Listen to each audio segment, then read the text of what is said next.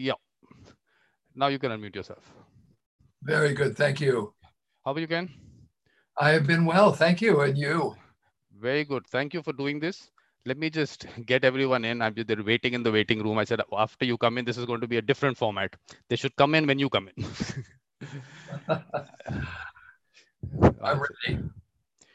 And but how have you been? Everything good? Everything is excellent. A lot of work getting prepared for a training next week. Okay. So basically, today the whole idea was that I am not going to speak. It's it's you and everyone else. You're welcome to jump in whenever you want, Vikram.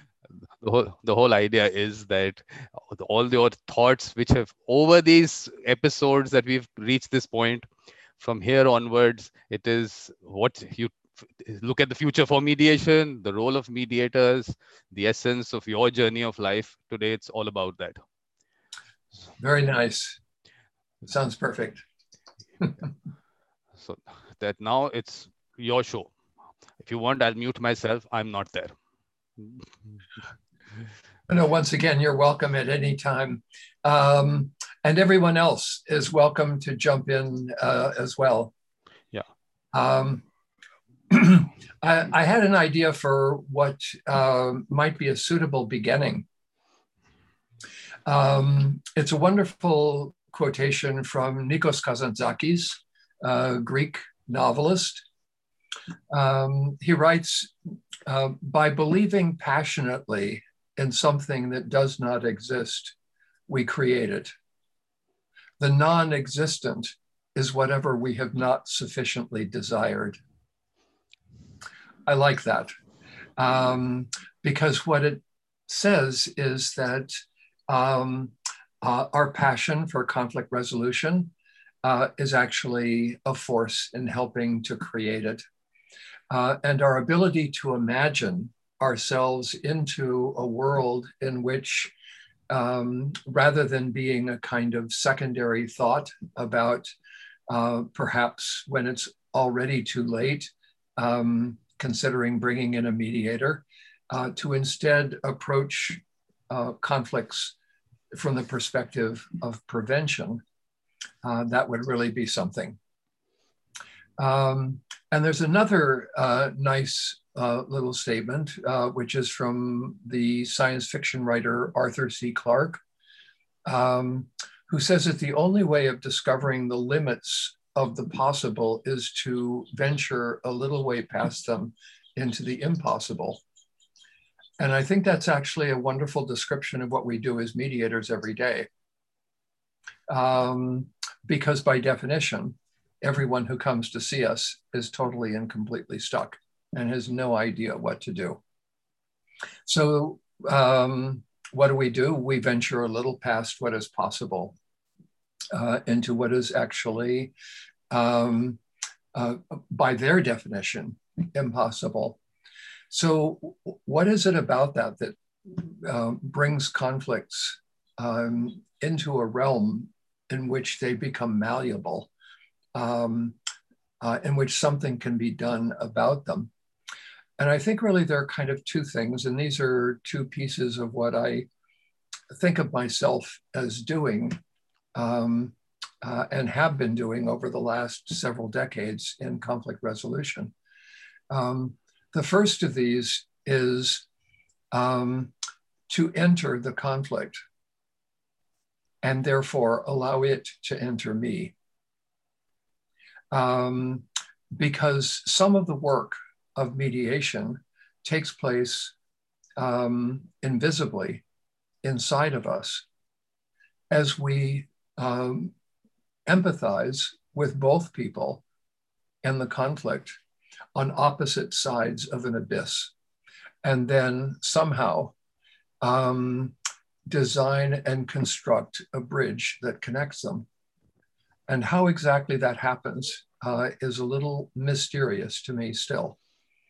So the first part of this, I think, is finding the resolution inside of ourselves. But in order to do this, we first have to find the conflict inside of ourselves. And this means opening ourselves up and becoming vulnerable to something that could become painful. How exactly do we do that? And I would say haltingly, blindly, without a full knowledge of what it is that we're doing, clumsily, and yet by approximation, we somehow end up being able to find a path between two opposing sides of what is inside of us.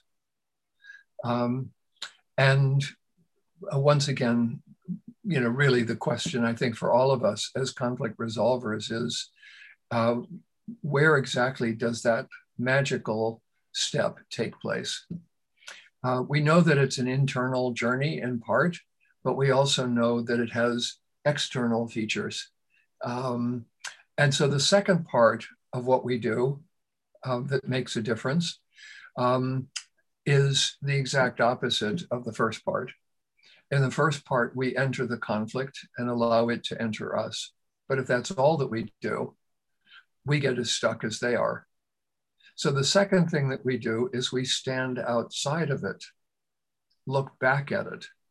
We gain perspective on it. So in a sense, the mediator is in two places at once. There was a wonderful group during the late 1960s, early 1970s. I don't know if anyone has heard of them, called the Firesign Theater. And they put out a series of albums, very bizarre stuff and really interesting radio theater.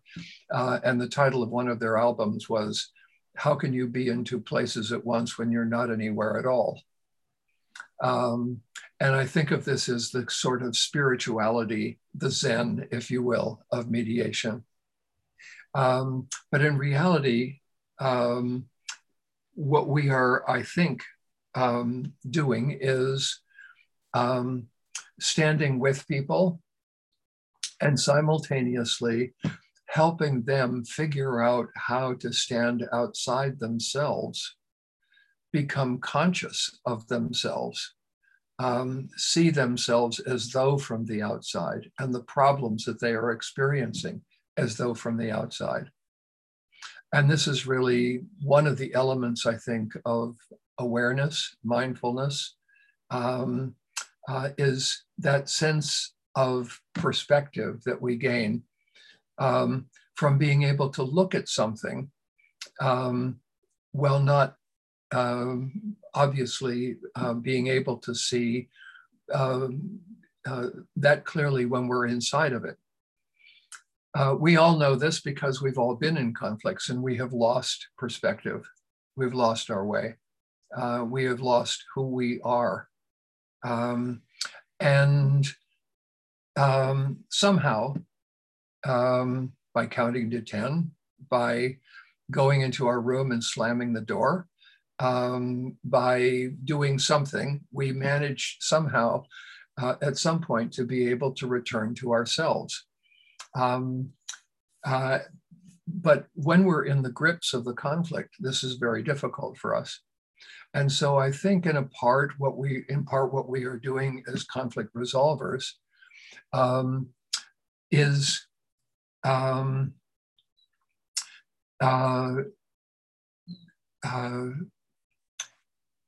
helping people get to gain insight. And there is no real word for this. Perspective is not exactly the right word for it.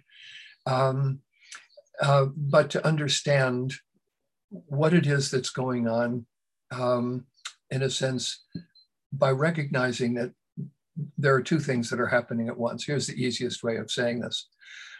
When you are angry, are you aware of the fact that you are angry?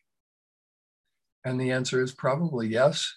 And then the second question is the one who is aware of the fact that you are angry also angry? And the chances are good that the answer is no. So who's that one?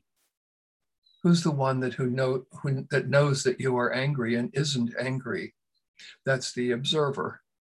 And a part of what spiritual practices in all spiritual traditions consist of is being able to gain some increased awareness and sensitivity to that one, because that one really is the ground of who we are, and who the other one is as well. Now, let me say it a little differently. And once again, let me just sort of suggest that you interrupt me at any point in time. The topic here is the journey of a mediator. So here's what my journey has been. One piece of it has been the exploration of conflict inside myself. Really digging deep into that experience, examining it piece by piece. And what will happen to everyone who tries to be a mediator is that you will encounter at least three things in the course of your experience. One, you will get triggered by something that somebody does. Something's going to have an impact on you. It will touch you. I went through a very difficult divorce. I do divorce mediations. Every one of them touches me in that place. Secondly, you will form judgments about other people. Well, this one is really being ridiculous. Why is he being so ungenerous or unkind? Why is she being so selfish? Whatever those experiences might happen to be. And then to notice that every single one of those is simply another version of the first one, which is a trigger. Except that instead of it being an experience, it's a behavior. So what are the behavioral triggers? They are essentially indicators of skills that we lack. What makes someone difficult is that we lack the skill to be able to handle what they are doing, and instead have slipped into that state of being plugged in. And the third thing that will happen, I think happens to everyone in the course of this work, is that you will come to a place where you give up, where you just feel like there's nothing I can do. And then something will happen that will reveal to you that you gave up way, way too soon. Way too soon. And that there were miles to go at the point where you stopped. You only discover that when you keep on going, or they won't let you go. And what you realize is that the inner journey of the mediator is really first giving yourself permission to experience conflicts at their depths. And that means working on ourselves, trying to go back into those experiences that we had and try to figure out what we do with them. And there is a word for what we do with them. And the word is forgiveness. But that's in a way a confusing word. So we would have to identify what that really means, what that experience is actually like. But in order to be able to get there, we have to be in touch with the parts of ourselves that we are most defended against. We have to, secondly, open ourselves up to the experience of really, how do I say this, sort of like, I'll describe it as creating empathy, but creating is too soft a word. Because there's actual physical work that is involved in the forging of empathy with someone you really, really do not like. How do you do that? And once again, this is not an easy thing to do. And the third thing that you have to do is you have to figure out why is it that you gave up on this conflict? What was it that led you to believe that nothing any longer could be done? You became tired at a certain point. You just got exhausted. Well, that's okay. But now what we want to do is we want to go a little bit beyond that and understand that this exhaustion that we have experienced, this giving up on people, is also a kind of giving up on ourselves. The two go together. There is a way in which people who have experienced conflict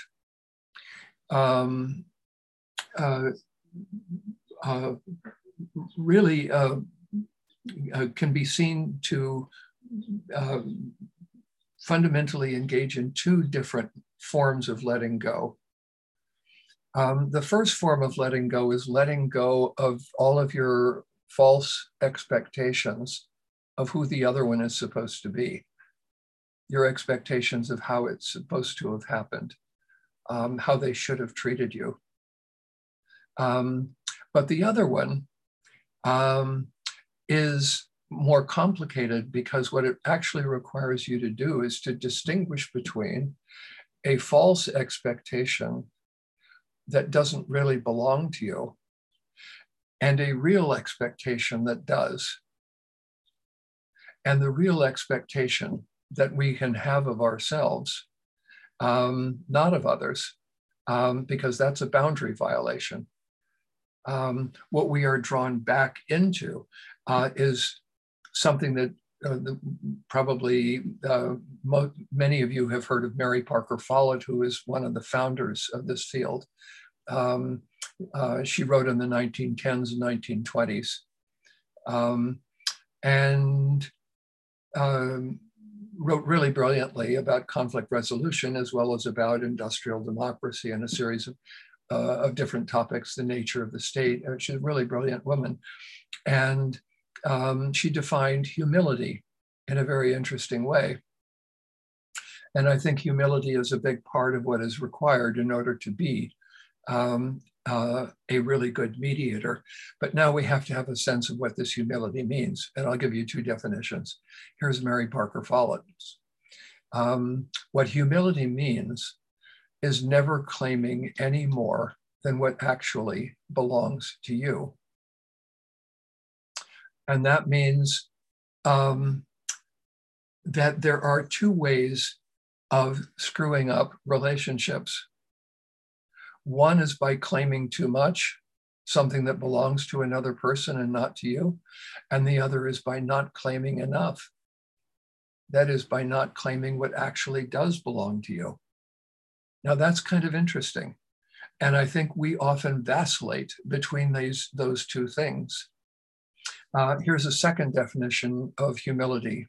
And I think this was from G.K. Chesterton, who said that humility doesn't mean, or maybe it's C.S. Lewis, I can't remember, one or the other.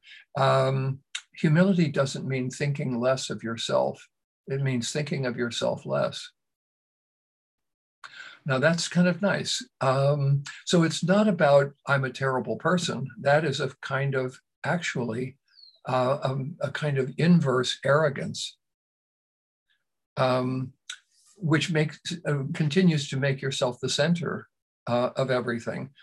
But what it loses in the process is the quality of being in relationship. So fundamentally, what mediation is it's about being in relationship. Now, that's a kind of interesting idea about it. There are, once again, possibilities of losing oneself in the relationship. And I'm reading a really interesting novel right now by Elena Ferranti, who wrote the Neapolitan Quartet, my brilliant friend, and a series of others. And this one is called Days of Abandonment. And it's about a woman whose husband leaves her. And she's just completely devastated by this loss. And wants him desperately, but as soon as he comes over, attacks him mercilessly. And then just begins to lose completely all sense of herself, all sense of time, all sense of, just sort of being able to act in the world. And it's a nice study of what happens to someone who is experiencing conflict at one level, which is, the level at which it is possible for us to lose a sense of self. But what relationship requires is actually a very strong and powerful sense of self. And the other way of doing it is to have that sense of self be so strong that it ceases being interested in the other person. And therefore, the opportunities for mutual growth, mutual affection, mutuality in general just kind of dissipate. So what mediation, I think, leads us to is what would be called in classical Buddhism, the middle way.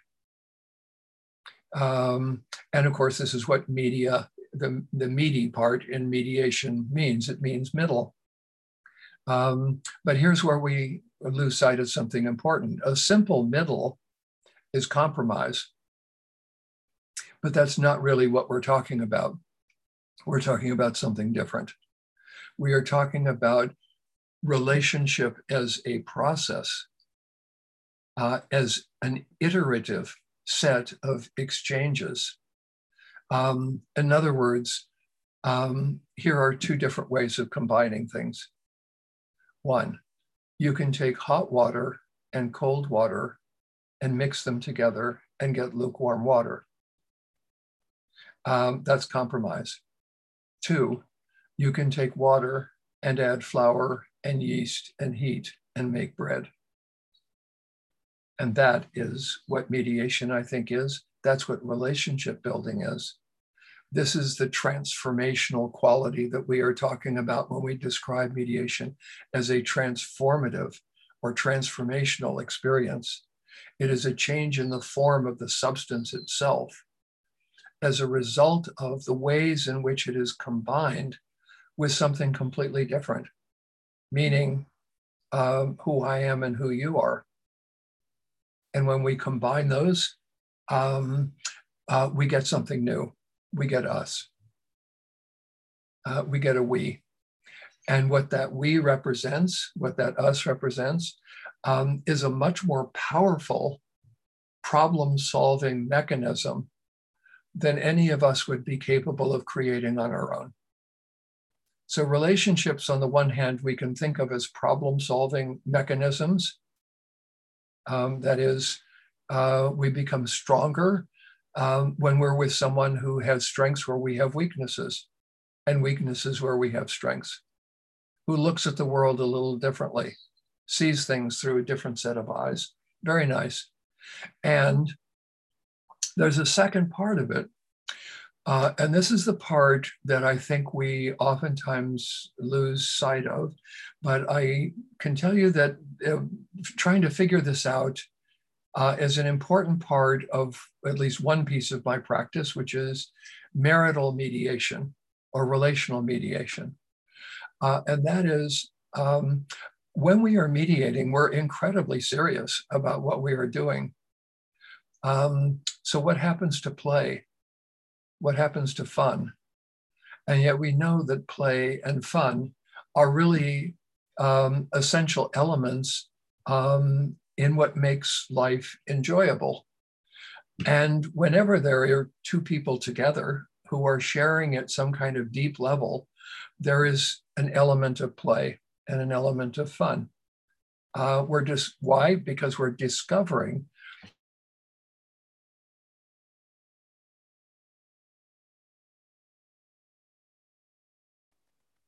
and this is one of the reasons why we enjoy talking to one another, why we enjoy being together, why intimate connections are so powerful. Norman Mailer has an interesting comment. He says, there is no such thing as safe sex. There never was, and there never will be. And what he meant, I think, by that is any intimate encounter between two people is risky because each one is now kind of allowing themselves to be transformed by the other. And I think that's essentially what deep, intimate relationships are. They are a level of permission to the other person to say, I am willing to be changed through this interaction with you. I'm willing to become different. And without that, I don't think that we open up quite so much. But when we do that, the results are very powerful. But how on earth is it possible for us to even begin thinking about doing that? I mean, that is such a gigantic leap of faith, such an enormous kind of level of trust. We have no idea where this is going to lead, not one little bit, and yet we do it. And it turns out there's a neurophysiology of it that allows us to do this. There's a little place in our brains that when we fall in love, shuts down critical judgment and distrust of the other. But I think the reason I'm saying these things is because what I'm really trying to say is something a little bit deeper about what it is that kind of the life of the mediator is, the journey of the mediator. And so I think what I've talked about is sort of the internal journey of trying to figure out how this impacts each of us, the journey of sort of empathy and humility in order to be able to create that empathy, the journey that's a part of kind of not giving up. But there's another part still, which is about, let's see, how do I say this? This is difficult work. And yet I can tell you that I have, I have given huge amounts of energy and attention to other people over the last 41 years. I have gained more than I have given. Gained in ways that I could never have gained in any other way. One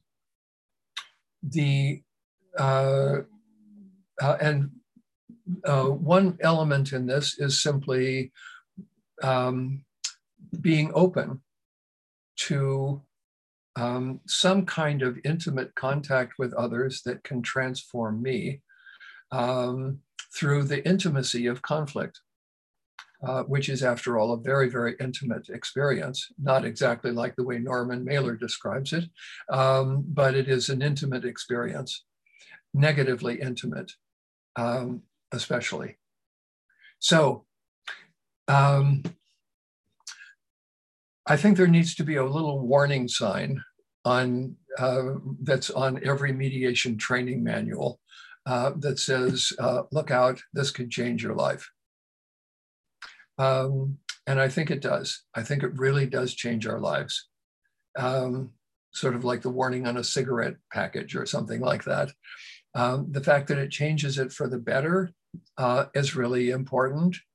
But in the process, what we don't really see is that it's exactly the difficulty of it that changes it for the better. It's exactly the place where you give up exactly the place where you have judgments of other people, exactly the place where you get, sort of upset by something that happens in the mediation.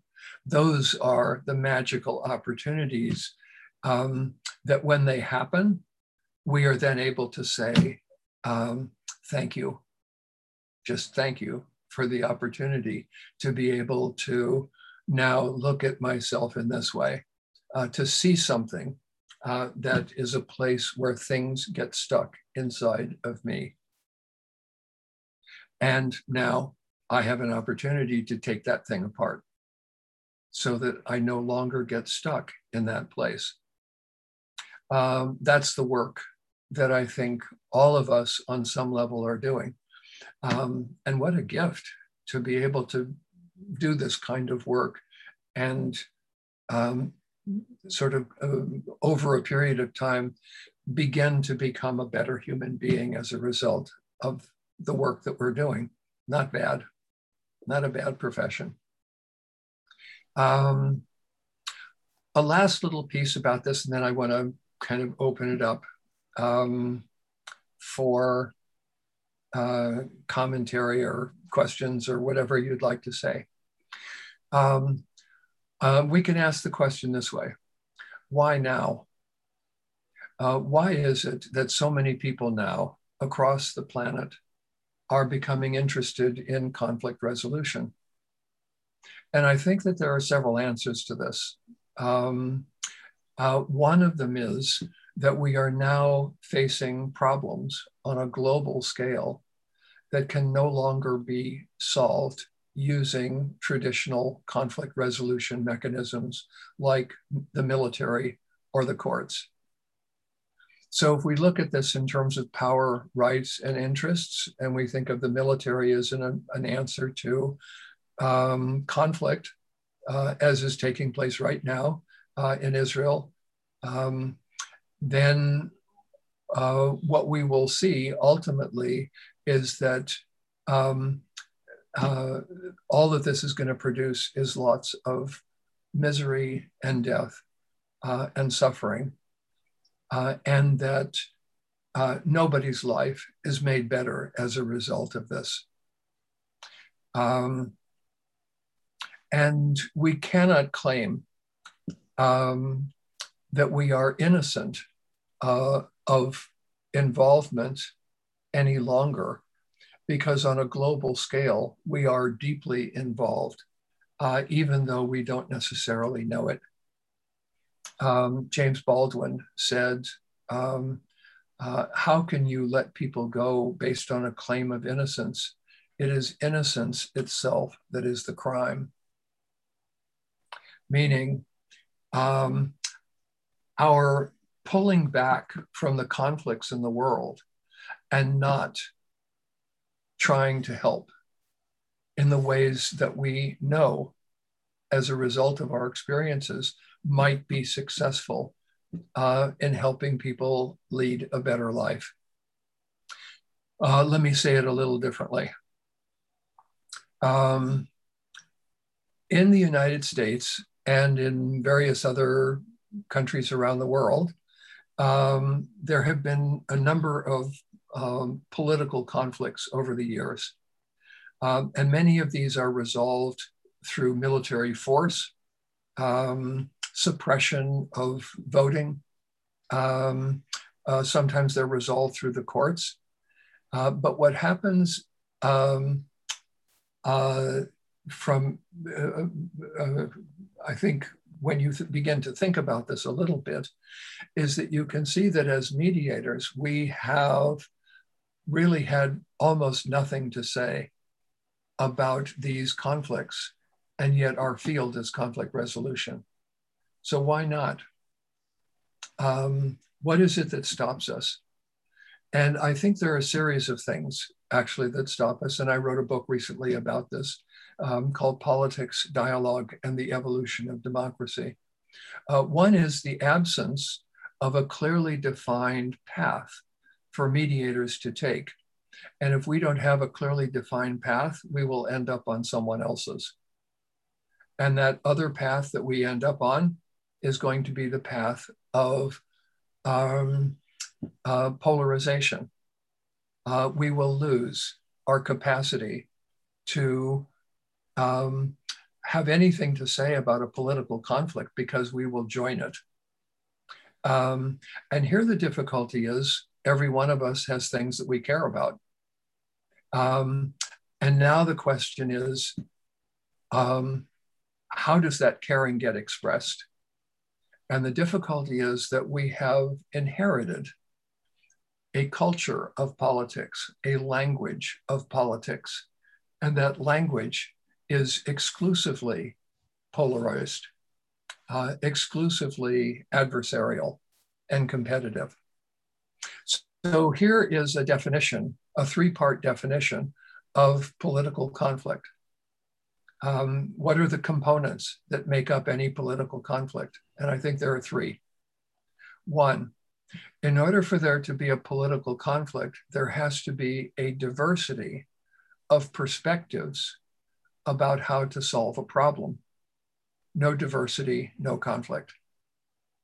Number two, there has to be an inequality in whose ideas about how to solve a problem are accepted and whose are not.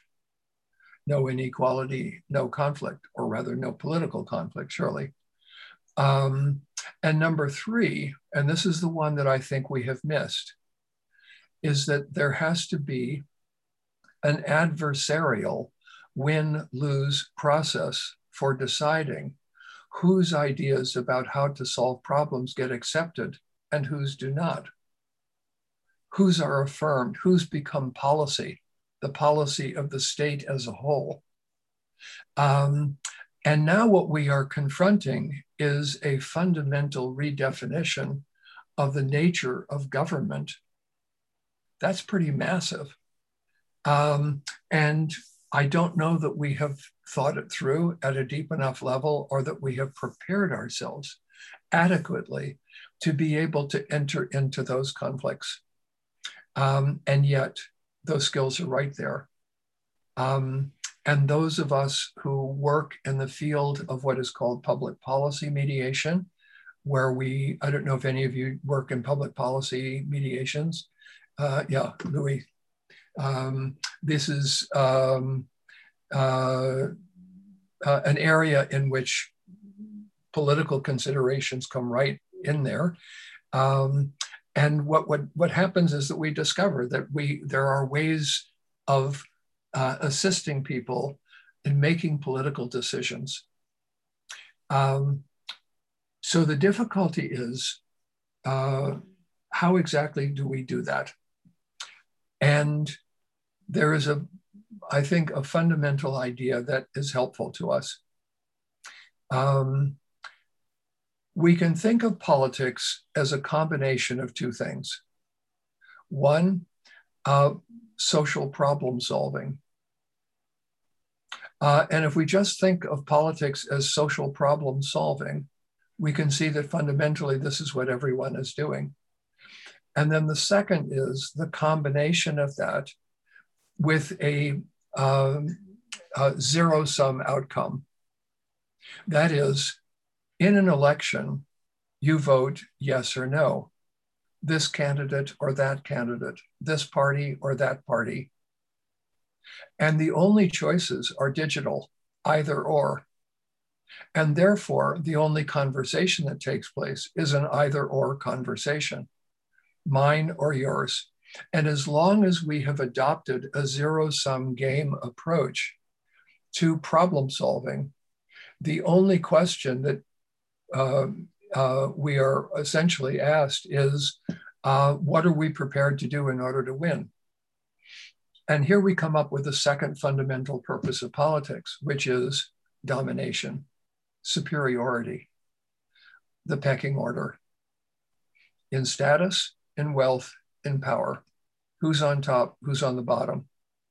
Who gets more, who gets less? Who eats first at the dinner table? And throughout the natural world, what we call the animal kingdom, this is the fundamental way that evolution has created for species to survive. Scarce resources, there's going to be competition. There is an ecology of a relationship between food supplies, predators, and prey. So there is grass that the elk eats, and then there are wolves who eat the elk. And if you disrupt any of that, you're going to get a different outcome in terms of,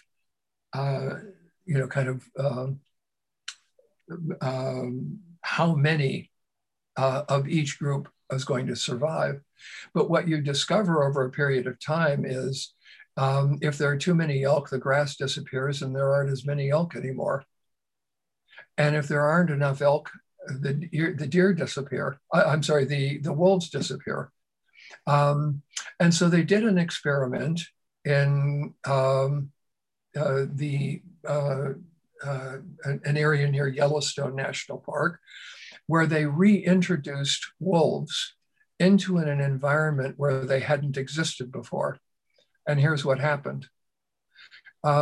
Before the wolves came in, the elk would go down to the river and they would eat all of the young shoots of the trees that were trying to grow there. And so the trees had disappeared over a period of time. As soon as the wolves came back in, the elk no longer did that. And now trees grew. And because trees grew, beavers came and they dammed up some of the creeks, and then fish came back. And because there were trees and fish and flowers and plants, and birds came, migratory birds and other kinds of birds. And because of them, insects came, and the birds ate the insects, and a huge kind of explosion, ecological explosion took place because of the introduction of this one species. So the point of this isn't really about that. The point is about the value of complexity in creating an ecology of balance that works over a period of time, so that we see ourselves in relationship to one another as gaining and losing together. And once we have adopted that kind of an approach, then the idea of the zero-sum game becomes completely counterproductive. What instead we want to do is to figure out how we actually collaborate with one another better. And this, of course, I think various academics have looked at this and have said essentially one of the central reasons for the success of the human species is the ability to collaborate, the ability to work together across our differences. And this is what conflict resolution represents. So once again, why now? I think the reason why now is because the skills that we have developed up until now are leading us to a place where it actually will become possible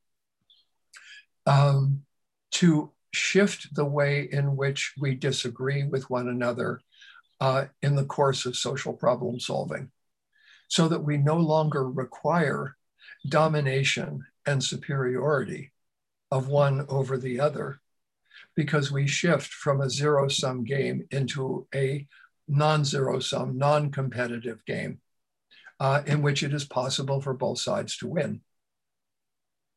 And saying that doesn't make it easy at all. It's a difficult thing to do, to make this actually happen. But this is the work that we are doing. It is that difficult work. And out of it comes a recognition, really nicely stated by Isaiah Berlin, who was a professor at Oxford, wrote really brilliant stuff, especially in literary criticism and philosophy. What Isaiah Berlin said is that political issues are in principle unscientific. And what he meant by that is they don't in principle, lead to a single correct answer. For every social problem, there are multiple correct answers. And once we have taken that complex, difficult social problem and reduced it to A versus B, we have lost all the complexity, all of the richness of the problem, and we have overly simplified the solution. And Einstein said, make everything as simple as possible, but no simpler. And this is making things too simple. We have gun control issues in the United States. And now we've got two groups of people, one of whom are in favor of a ban on guns and the other are in favor of complete freedom to purchase weapons. There was a video that was released recently that was on the web that shows a 13-year-old kid taken by a group of people with his mother. First of all, to buy liquor, they won't let him. To buy cigarettes, they won't let him. To rent a porn video, they won't let him. To buy a lottery ticket, they won't let him. And then they take him to buy a gun. And of course, they let him. So now the problem is, how do we deal with this?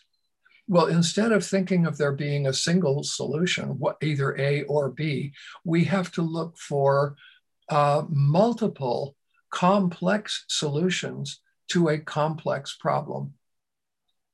But there is energy in that simplicity. There is passion in it.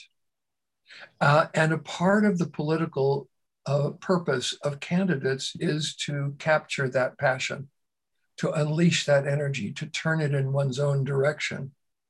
And that is simply the energy of believing that the other side is evil and that you are the one who has the right answer to this. Even though as soon as we begin to look at, with any degree of care at what the issues are, we discover that any simplistic approach to this is not really going to ultimately solve the problem. This is the approach of dogmatism, of orthodoxy, political orthodoxy of various kinds. And this is not just limited to the extremes. There is a kind of orthodoxy of the middle, I would say as well. But here, what do we have to do? We have to talk to each other. We have to figure out how to do that. We have to find the questions that allow us to have conversations that are useful.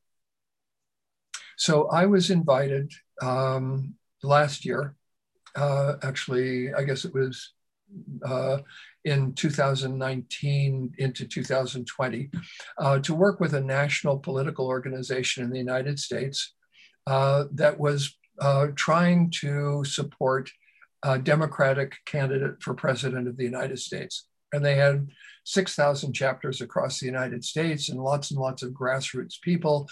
And inside the organization, there were people who were very much in favor of Bernie Sanders and others who were in favor of Joe Biden and others, who were, pro Pete and pro Elizabeth and, of all the various candidates, there were people who were pro that person. And here's what happened. As soon as in any conversation you said the word Bernie or Elizabeth or Pete or Joe or Hillary or anything, all conversation stopped. Everybody knew exactly what everybody else thought. What was there to talk about? And then what happened is people just began yelling at one another. And the yelling was pointless. What's the purpose of that? Nobody's convinced by this. So can we have a conversation instead? And then the question is, how do you want to create that conversation? How can we possibly create it? So I came up with a series of questions. Here are the first three as a group questions. Question one, without mentioning the name of the candidate that you support, what values do you believe your candidate stands for? And number two, how could we use those values in this conversation we are having right now in order to create a better outcome? And question 3, what do you think will happen if you continue to disagree with one another in ways that cause each other to feel undervalued, disrespected? What do you think is likely to happen when it comes to election time? And these are just kind of obvious questions. But on the basis of those 3 questions, we began to create a willingness to have a real dialogue. And then come the other questions, the questions that you would invite people into that would go deeper into what it is that we really need to talk about here. And here's the fundamental idea, I think, that comes out of Isaiah Berlin.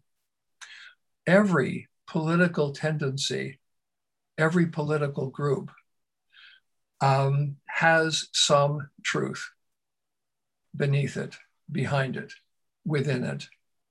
That is not necessarily the truth of what they are asserting, because that can be completely false.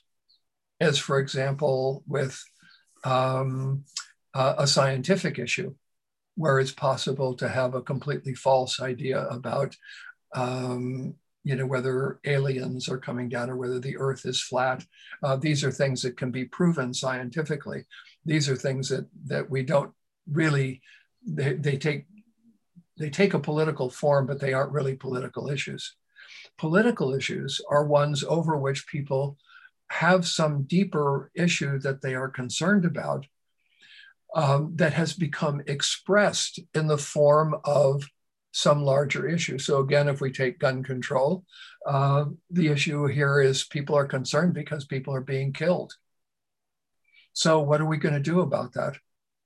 And now there are 2 approaches. One, demonize the other side and seek solutions that prevent them from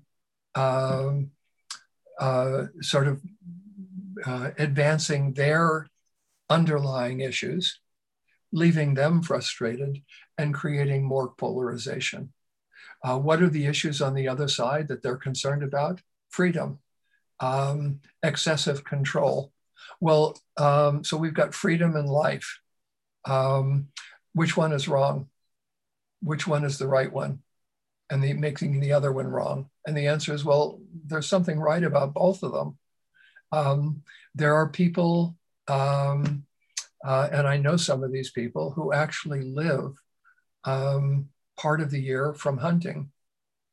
That's where their food comes from. And that's a very different approach. But nobody who's interested in trying to save the lives of school children is really interested in trying to prevent somebody else from eating. That's a false equation. And so now the question becomes, okay, that part is pretty easy. What about the more difficult stuff? The harder to handle stuff? Well, we have one answer to this. And the one answer that we have is dialogue. Real, honest, open dialogue. So many years ago, I ran a series of trainings for mediators in Greece to learn how to conduct dialogues between immigrants and Greek citizens. And we conducted those dialogues. So at the end of every training, we had a dialogue between actual immigrants and actual Greek citizens who hated them. And the focus was on empathy building and problem solving, joint problem solving. And every one of them came up with a kind of unity at the end between these 2 groups of people that were opposed to one another that you could not have imagined at the beginning. And this is, I would say, for those of us who do regular mediations, haven't you had an experience of being in a conflict where you just could not have imagined where you ended up at the end of this, with people hugging and kissing one another and, sort of crying, sobbing, standing there sobbing in each other's arms? How did that happen? And it happens through relationship, through communication, through dialogue, through the asking of questions that drop people down to a level of discourse that is fundamentally more powerful, deeper, stronger, more complex, and more interesting than the conversation they were having up until now. And the real serious problem with politics globally is that it's way too simple.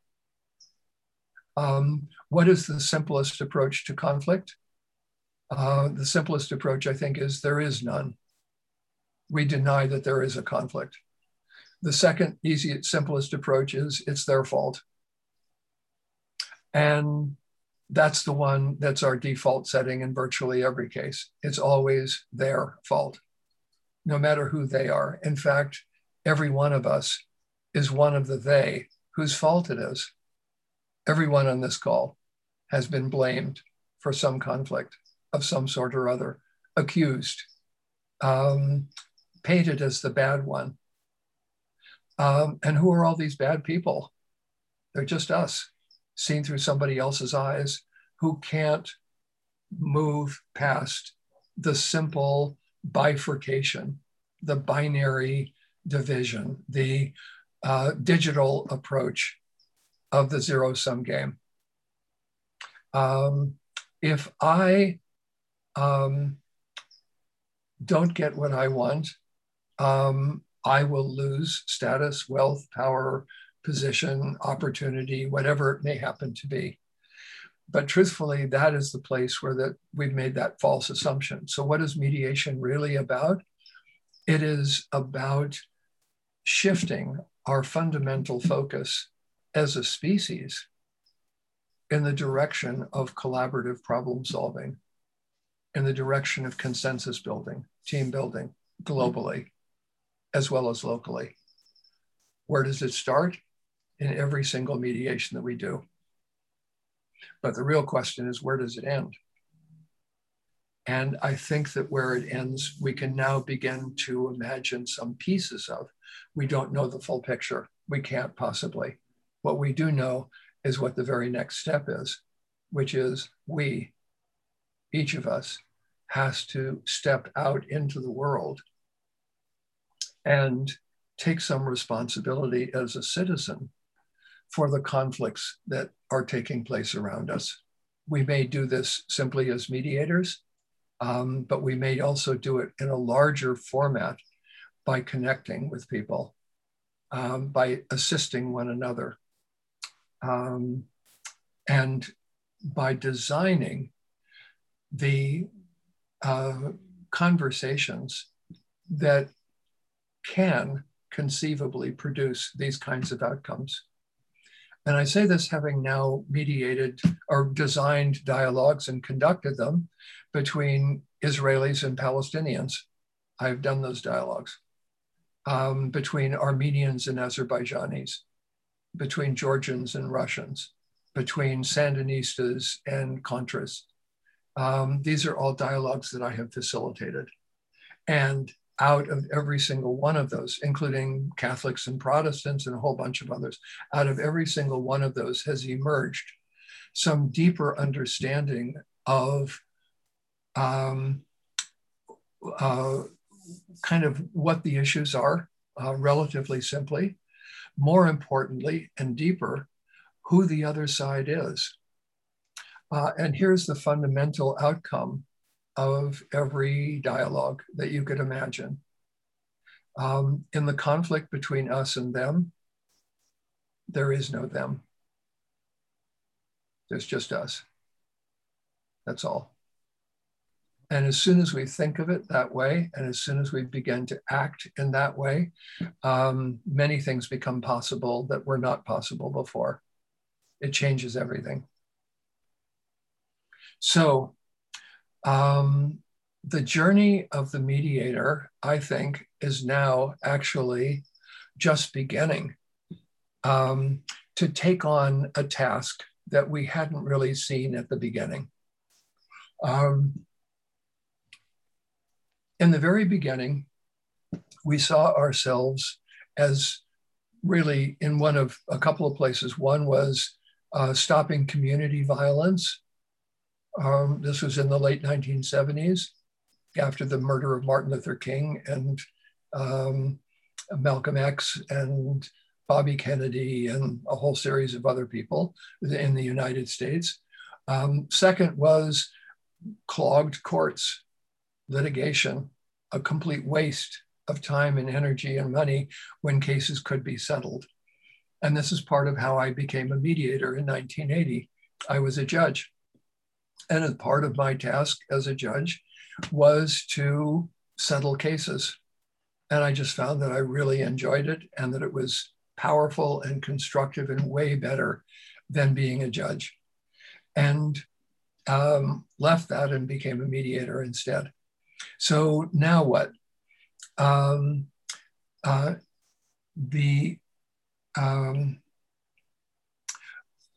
I think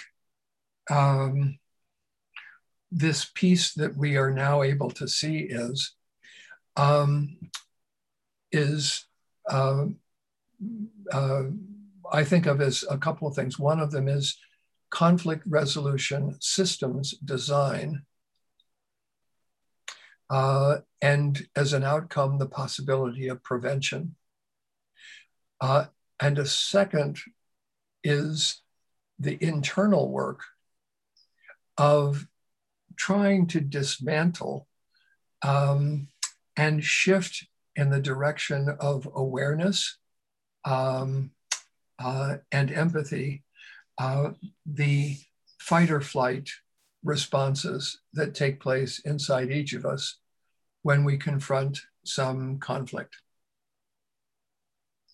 And the third, of course, is about building the relationships and the relational capacities inside organizations and institutions, inside families and couples, inside communities,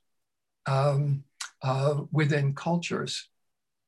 And my label for all of this is that we shift from conflict resolution to conflict revolution. And what a conflict revolution is a fundamental shift in how we process conflict everywhere. That's what I think the journey of the mediator leads us to. And Ken, what about the essence of that journey? Do you want to put it down into 5 points of the essence of your journey, the whole evolution that has taken place? Something on that? Yes. I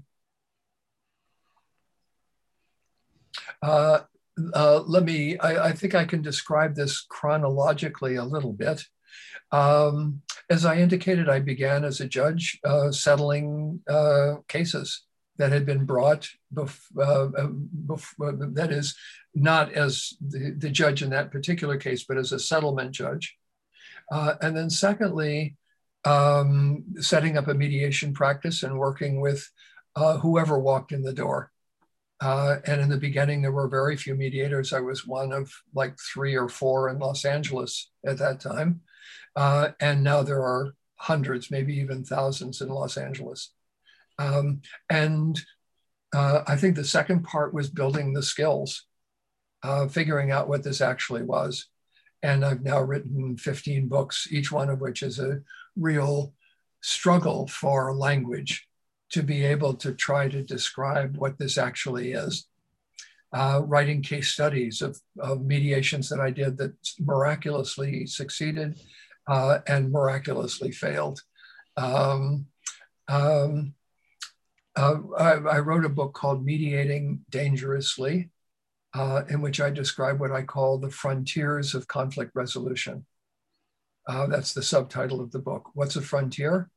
It's a place either where things come together in ways that you could not conceivably have imagined, and more immediately, it's a place where things fall apart, where everything that you knew no longer works.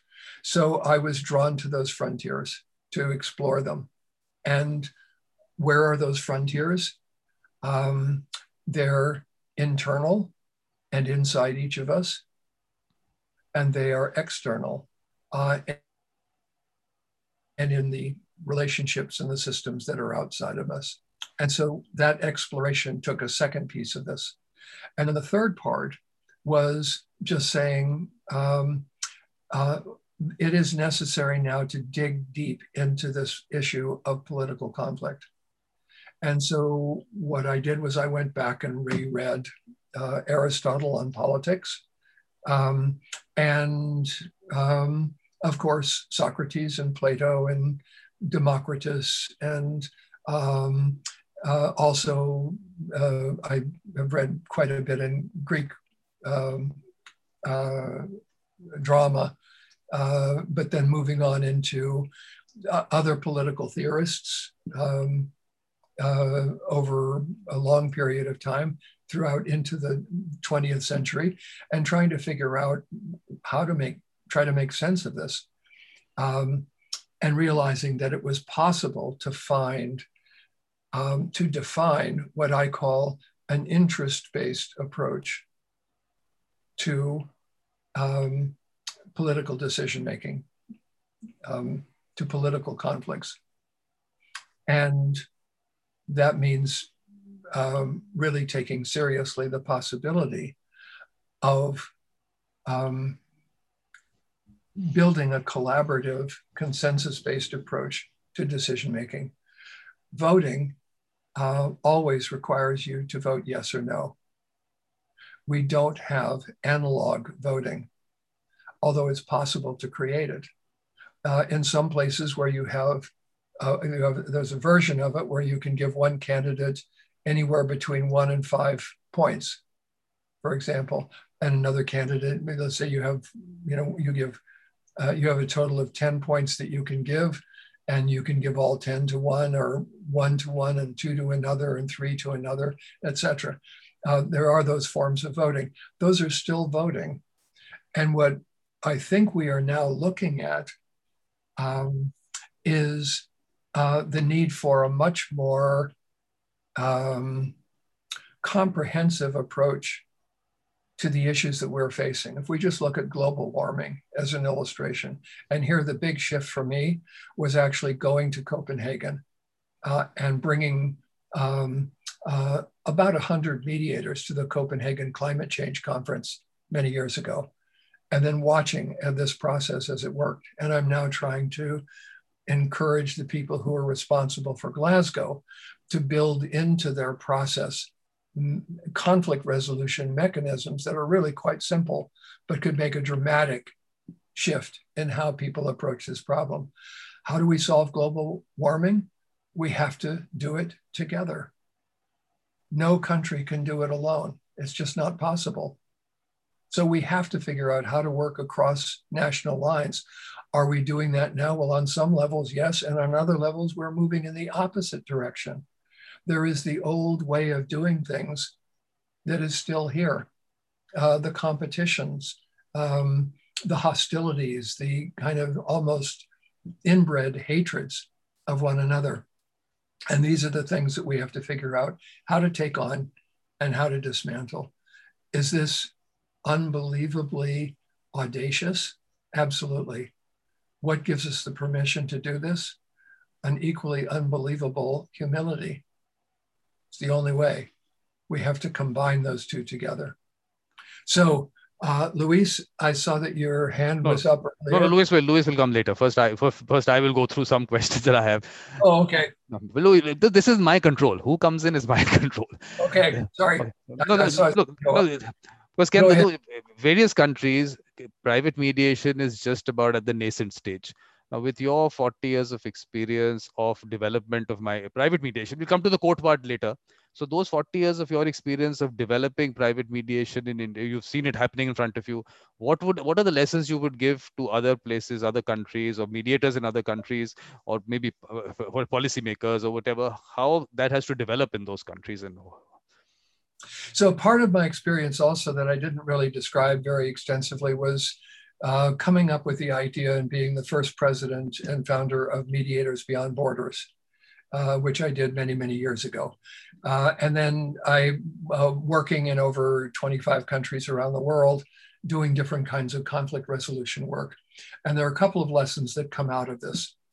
The first is the idea that the nation state represents, on the one hand, the most successful problem-solving mechanism ever created in the history of the human race. And on the other hand, it's now blocked. How do you stop Ebola in one country? How do you stop the coronavirus in one country? You can't do it. How do you stop species extinctions?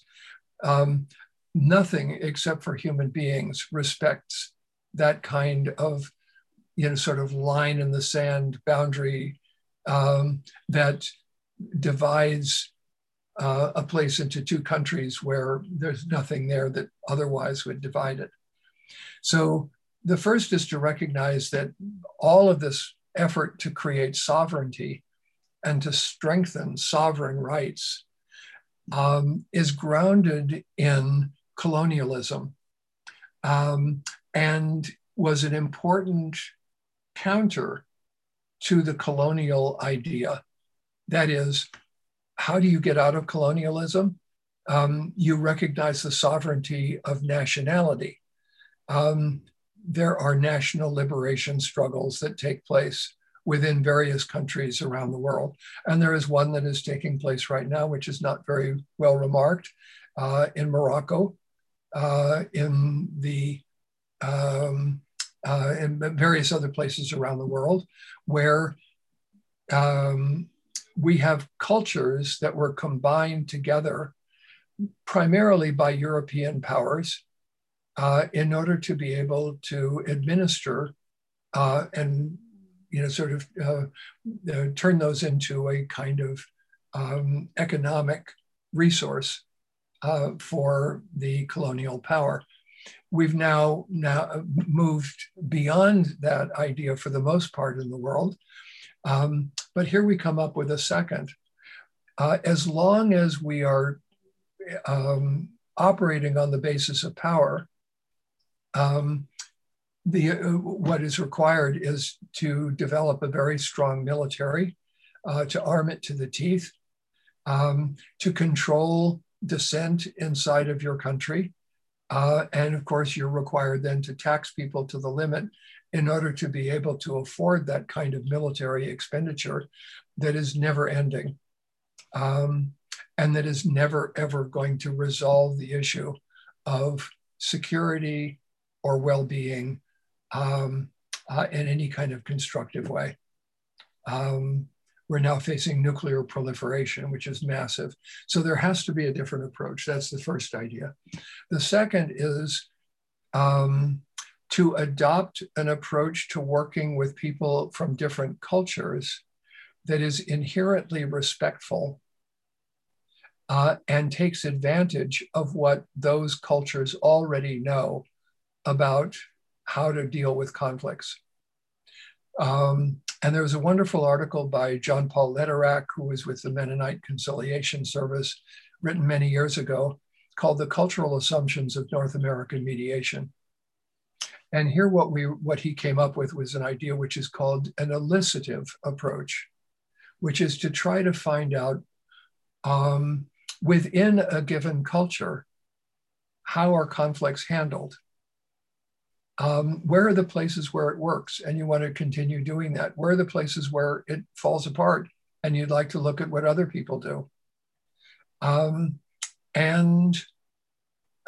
Here's an example. I did work several years ago in Nicaragua. I mentioned about mediating between Sandinistas and Contras. And we started this program and the American group that came down to work with both sides we're using the Spanish word conflictos. And people were confused about what we were talking about. And then all of a sudden, one of the participants said, "Oh, you mean desacuerdos, disagreements." Oh, now we understand what you're talking about. Because conflictos is different from desacuerdos. So what this led to was a question, which is, well, what are all the words that you use to describe conflicts in Nicaragua?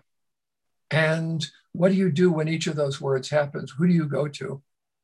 How does the process work for each one? And what are some words that we could use that could define a different approach? And then, once again, to strengthen existing procedures and look for ways of working across lines, bringing together people who don't belong in the same conversation.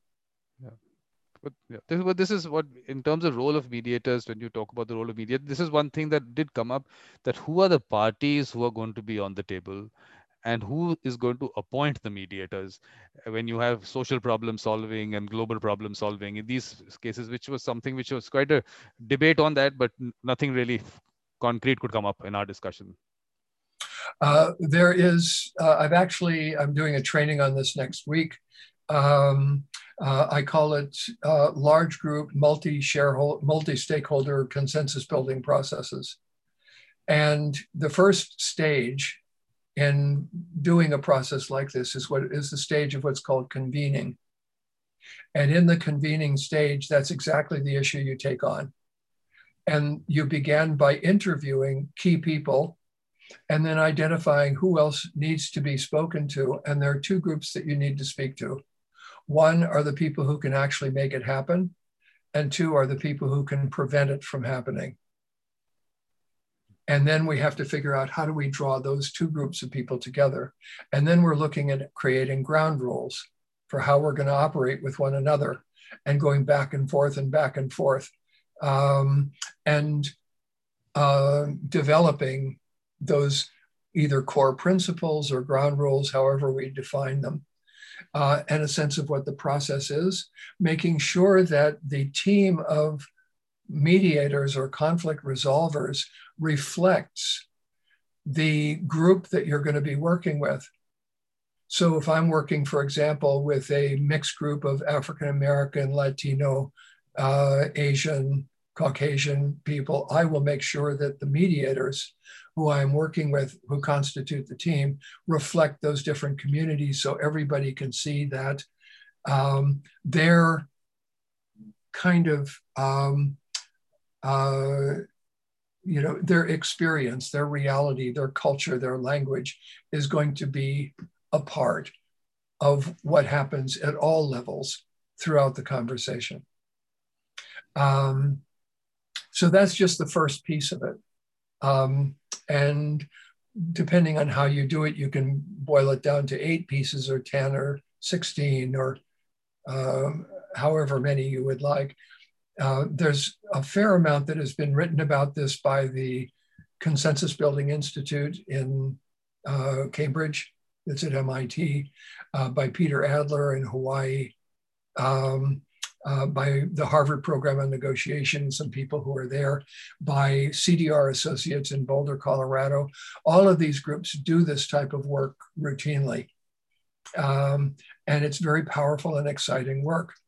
And one part of this is figuring out how you overcome that initial distrust that I think is a part of the reason why you're asking the question, Vikram, because people come to it with that kind of distrust. Between Indians and Pakistanis, Hindi and Muslim, Jewish and Muslim, whatever it may happen to be, how do you start this conversation? Well, here are the opening questions in the for the immigrants and Greek citizens. 2 opening questions. 1, have you personally, as to each person, have you personally in your life, in a family or a neighborhood or a school or a workplace, been the new one, and everybody else has been there for a while? What did that feel like? What happened? What stories do you want to tell about what took place then? And have you ever in your life, in a family or neighborhood or school or workplace, been the one who has been there for a while And now new people are coming in and changing things. What does that feel like? How were you treated? What are the stories you want to tell about what that experience was like for you? And here's another example done by one of the members of our team, a real life physical example. He got into the room with all the Greek citizens and the immigrants, and he took masking tape and made a square, large square in the center of the circle. Then he asked for 2 immigrants and 2 Greek citizens to come forward. They came forward. He said, okay, I just want you to walk around in this square. Don't pay any attention to each other. Just try and walk around, mind your own business. The square is quite large, and just walk around, don't interact at all. And they did this for a little while, and they said, okay, I want 2 more from each group, and 2 more, and 2 more, until finally the place was crowded and you couldn't do it anymore. And then he just interviewed people and said, what did that feel like? And guess what? Everybody felt the same. Everybody's experiencing similar problems. Only instead of the Greek citizens saying this is your fault and the immigrants saying this is your fault, now we can say, how do we jointly address our common problems? Because whatever is something that you're saying is my fault is a problem for both of us. And that's where it begins. I hope that helps answer your question. Yeah. Vikram. But okay, this I will take up later. But basically, Mary wants to leave. I thought she'll just say bye to you before leaving. And Louis, I'll just take you after that. Yeah. Thank you so much, Ken. It is so good to see you. You wrote the foreword to the 2nd edition of my book, The Mind of a Peacemaker: The Psychology of Mediation. I am always so inspired by you. You've been most gracious, and I'm always humbled to get to hear you and be a part of this incredible process. I'm actually leaving to work with some friends in India on some more mediation projects. So I'm so sorry, my schedule is, I have to leave, but I will email you soon, and thank you so much. And thank you, Vikram, for organizing this. Thank you. And Mary, what you can do is you can wish him his birthday today. You can also do it on the 18th, but you can also wish him here in advance. Happy birthday. Thank you, Mary. And Mary's book is actually quite good. You might want to take a look at it. Maybe in the chat, you could put your the title so that people can find it. Thank you so much, and happy birthday. My husband, Ken, his birthday was just a couple days ago. So thank you so much, and happy birthday. I will send it to Vikram, and he can post it in the chat. Okay. Thank you for coming. So thank you for coming in, Mary and Ken, both. Thank you. Thank you. Thank you so much. Louis, I'm sorry for keeping you waiting. Thank you. No, thank you. Hi, Ken. Happy birthday. Now, quick question. Maybe. Since January, I'm serving as a deputy of conflict management for the Prime Minister office in Peru. So beautiful. Maybe 2 months ago, it's an amazing challenge because I'm overseeing the facilitation of over 70 dialogue tables in the whole country, social conflicts, mainly extractive industry and local communities. So I did a presentation once to the president, and he gave us a task to our office, which said, we need to reset our relationships, the economical and social relationships. So I didn't have this agenda in my mind when we had this meeting today, but you made me think that, well, this is my question. So how do we reset relationships? How do we shift from transactional relationships? Here's your little health center or your little school, so you embrace my foreign investment. So how we change this transactional relationship to a more trusting, collaborative relationship, and that's it. I mean, how do we trigger or activate empathy on others? How we do this empathy building that you mentioned, how we help people to connect and to shift that mindset to have a society mutual gain mindset kind of thing. So it's for almost the whole country. So we need to start having a conversation. And And they gave us the task of, okay, in January, you need to set up some sort of event to start the ball rolling, to start this transformation or revolution, as you mentioned. There you go. What kind of questions can we put on the table to trigger this revolution? Wow. Amazing, amazing, Luis. First of all, congratulations for having gotten this piece of work. This is really incredible. And you now have an opportunity to do something really amazing. I bow to you. I wish you great success in what you're doing. I would say that for me, the opening part of the design process is to find a question that helps people not sort of directly address the problem, but instead to talk about, for example, the kind of relationship they would like to have with one another. So my intuitive response, without meeting anybody or talking to anybody, would be to ask the question, what words would you use to describe the kind of relationship you most want to have with one another? Representatives of all the various groups. And I did this in one country in the South that I won't be named right now, but I did this in one country. It was about how do we change our relationships here? And the question was all the words for change. Immediately, what are the words? These were all in Spanish, cambio.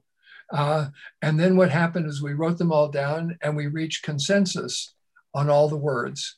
And then what we did was we created T-shirts using one of the T-shirt factories in the country. And on the front of the T-shirt was Cambio S. And on the back of the T-shirt was all the words. And we gave them out to everybody. But if you had something like that, where it was relationships are, or the kind of relationships that we want to have are, here's my 4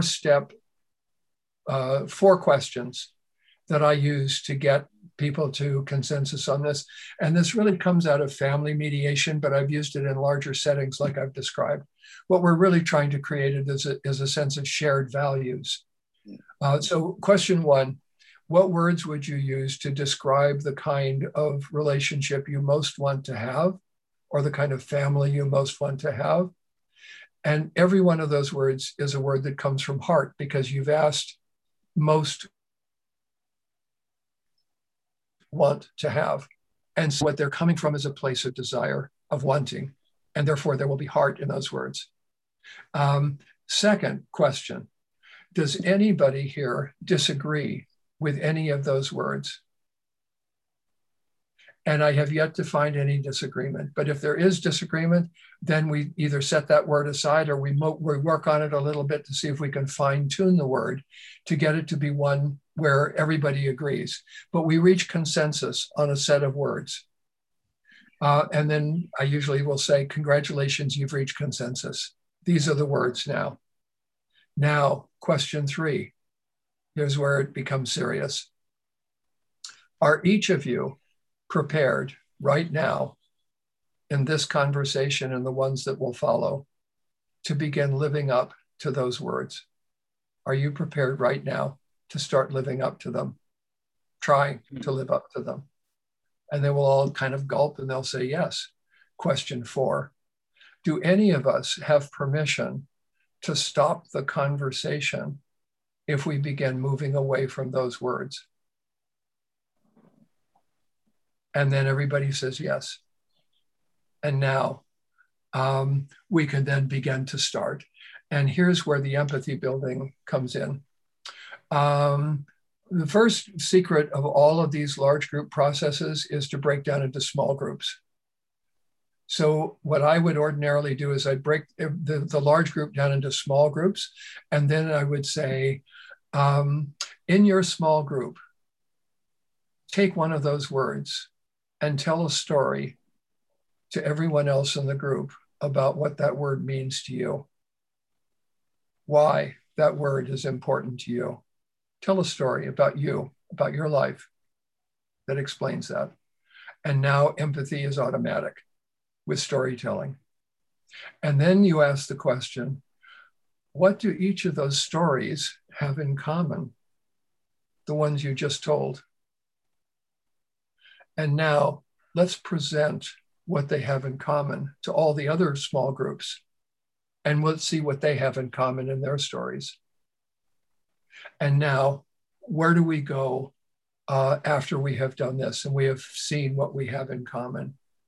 And I think the answer is you begin the process of process design by grounding it in a set of shared values, in a set of outcomes that you want to achieve.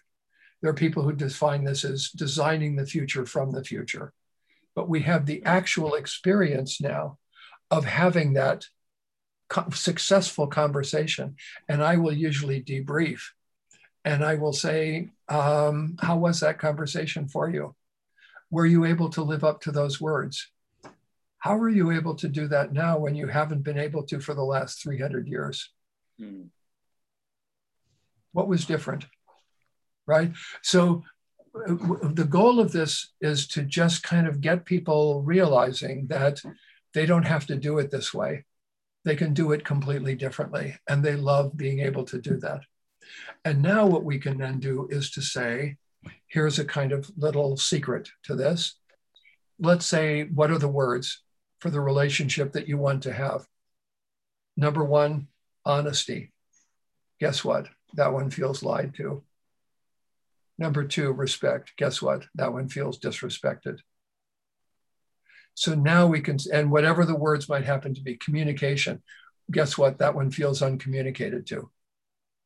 Unloved, whatever it may happen to be. Now,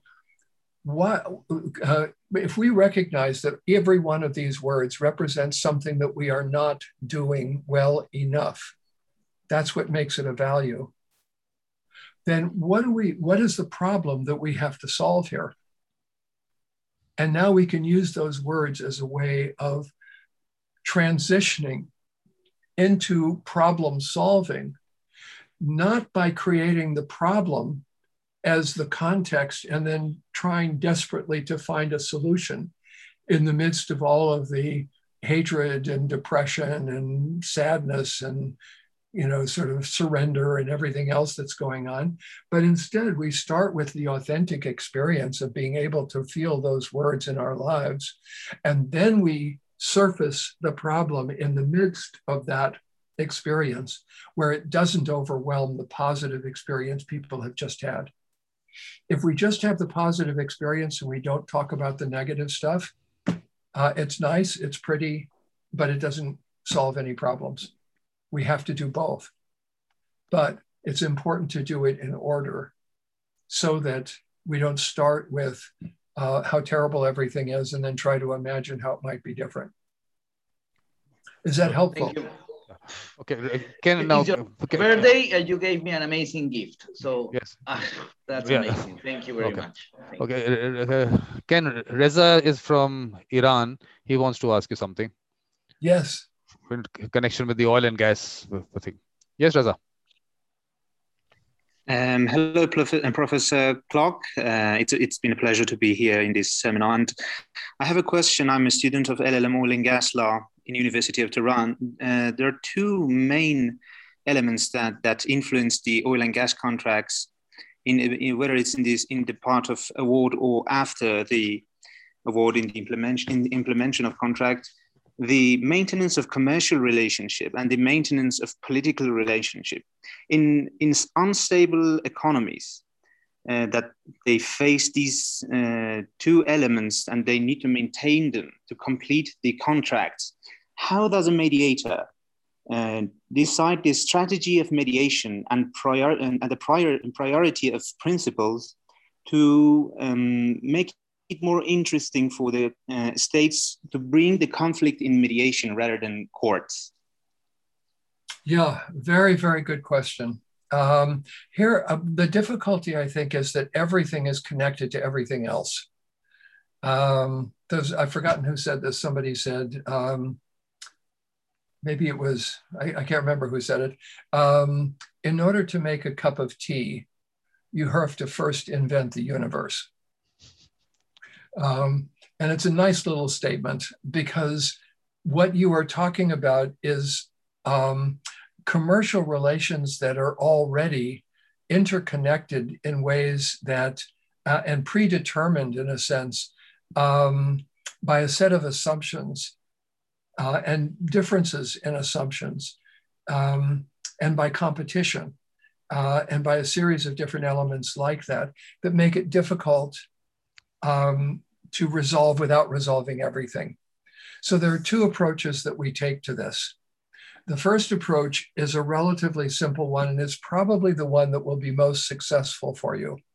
And that is to treat it as an isolated system and not bring in all of these other experiences.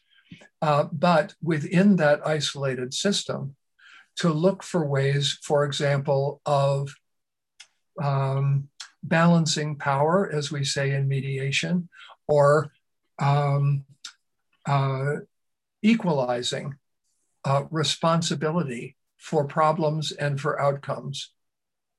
One of the things that comes out, this is going to sound a little strange, but one of the things that lessons that comes out of divorce mediation for me is the realization that every marriage is a system. And if you have one person who's behaving badly, it is connected somehow to the other person. And so to treat it as the responsibility of just one person, as though one person could do, is the only one who's responsible for fixing it, isn't going to be as successful as treating it as a system where each one is responsible for fixing a piece of it. So even, for example, in, let's take a workplace example, a case where there is bullying. Bullying can be seen either as an act or as a relationship.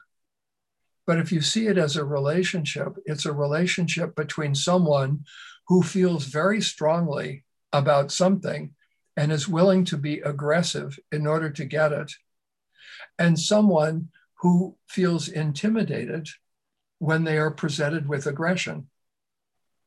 Bullying is the relationship between somebody who's aggressive and somebody who feels intimidated, someone who yells and someone who doesn't like being yelled at.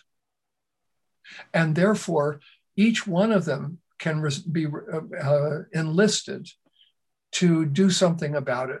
So the first part of the problem, I think, is to try to define the problem in ways that allow it to be looked at systemically, taking away responsibility for being the one who did it from anybody. And instead saying, we are all facing this problem together. How can we solve it together?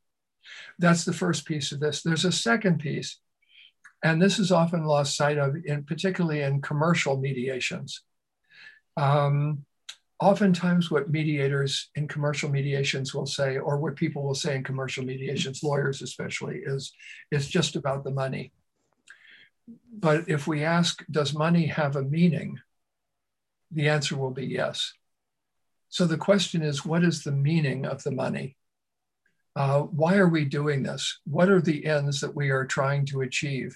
We can go back to this idea about what kind of relationships we want to have with one another. That's one approach. But another piece of this is that it will be very difficult for you to do any more than just settle the dispute as long as you're treating it as a closed system. The open system would require you to then bring in maybe other parties who are impacted by the decision there. It may require you to design, for example, commercial instruments that allow for mediation of disputes in the future.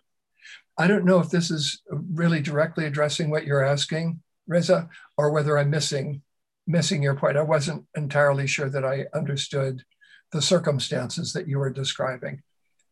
Is this helpful to you, or am I missing the picture?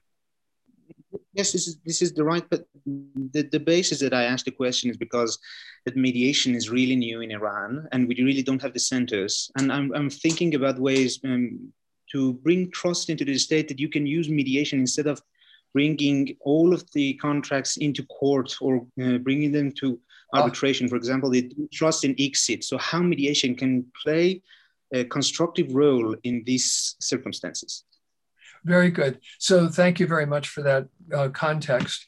In Europe, the European Union did a number of studies several years ago, which are really systems design studies, looking at what the cost of the legal system is, how many days it spends to resolve a dispute like this, and what mediation could do instead. And what you see immediately is just way too costly, way too time consuming. There are better expressions of our energy. There's another approach, I would say, in an Islamic country, which is to try to find support within Islam and within the Quran for this type of approach to problem solving. And there are several people who have looked at Islam from this perspective and have written short little pieces about why mediation is consistent with Islam. And for a government that has very strong religious roots, arguments like this can sometimes be successful as well. There is, within conflict resolution systems design, there's another approach, which is, I call a conflict audit. And a conflict audit will look at, first of all, what the system is costing you just financially, in terms of, well, here's a simple question. How much money are you spending right now on lawyers? How much time does the average manager within the oil industry spend on these kinds of conflicts? At what salary? And if you start to accumulate those figures, you will see that the costs are just enormous. And the idea that you could save even just a fraction of those costs by mediating disputes is oftentimes very successful there as well. What I found most successful in my approach at the very beginning was essentially to say this. Instead of adopting this approach for the entire industry, just create a pilot project. And here's what I would like you to do. I would like you to send me 2 disputes a month. That's all. Or 3 to 5 or 5 or whatever you would want to do, but just a small number of disputes. And let me just see what I can do with those. And we'll do this for 3 months. And then I'm going to report back to you on what the results are. And you'll be able to see, did this work or didn't it? And I have done that type of work for free, not even charging for it. But I would say within the oil industry, you should be able to charge for it. But you can never say you didn't charge for it. Never ever say, because everywhere the mediation and free is all linked together. We will never say it was free. We did not hear you. Okay. And Andrea had something. Andrea is from Ireland. Andrea. Hi, Ken. How are you? Happy I'm birthday. good, how are you? Good. And I've spent the last few years delving into so much of your work that I, find it astounding. Having listened to the last 2 speakers, mine probably seems like a very simple thing. It's not a question. It's more, I have this strong belief that, and it was from asking my 15-year-old daughter a question of how do we get your generation to think about conflict differently? Because I think if we start there, we can move forward. It's much harder to change set mindsets than that age group. And her response actually astounded me, because her response was, well, you as in the adults, you're the ones that are teaching us. So you have to change your way if you want our generation to change our way. And which I was going, I kind of went, my God, she's more insightful than I am. But my thing is that in order to get to that generation, to teach them a better way of understanding conflict, I mean, you know, the obvious protocol is into our schools. But with that comes a need for unbiased education in our history books and everything else. So how do we start that process? I know that's a huge question. And the other thing is that the answer to mediation being an acceptable protocol to the legal system? That the mindset is, because so much of the way our mind works is based on memory, what's comfortable to our experience.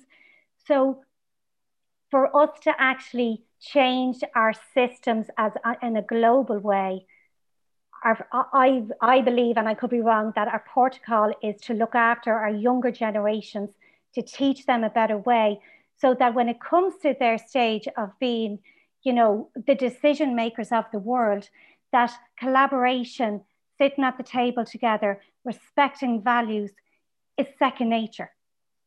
And it might seem a bit like I'm in marshmallow world, that everything is perfect, but I really do believe, and it's that strong belief that drives me to kind of, you know, work with schools and try and help them see a better way, and not just in the realm of peer mediation and restorative practice, but actually to understand values, to understand respect, to understand what it is to actually actively listen to somebody and to listen to understand them.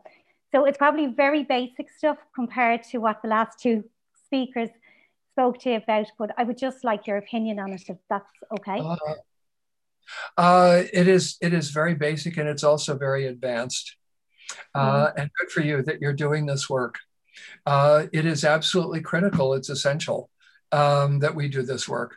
I'm on the board, advisory board for a group in Los Angeles called Kids.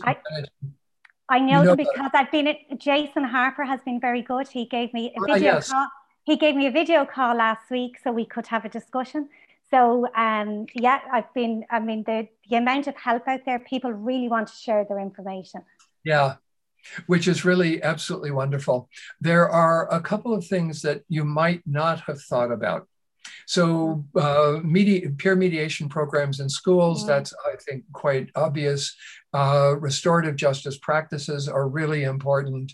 Creating classes in conflict resolution where the kids, are, sort of regularly, every semester, every kid takes a class in this. What I've found useful are two other things. One is, I'll say three other things. One of them is finding ways for kids to express this culturally through drama, through music, through art, through dance. And we don't have nearly enough funding to promote this kind of thing, but so that it isn't just one class, it's something that can be done artistically and expressed in a whole bunch of different forms. A second is organizing. There was one school in Los Angeles that I helped to design a class for, and the title of the class was Mysteries. And it's all about, mostly for junior high and high school students, about the mystery of growing up. All the stuff that nobody talks about in school that everybody is really interested in. How do you tell somebody that you're interested in them romantically? What kind of language do you use to do that? What works, what doesn't work? What is it like to grow up as a young girl or as a young boy? What do you want the other gender to know about what it felt like to grow up in that way?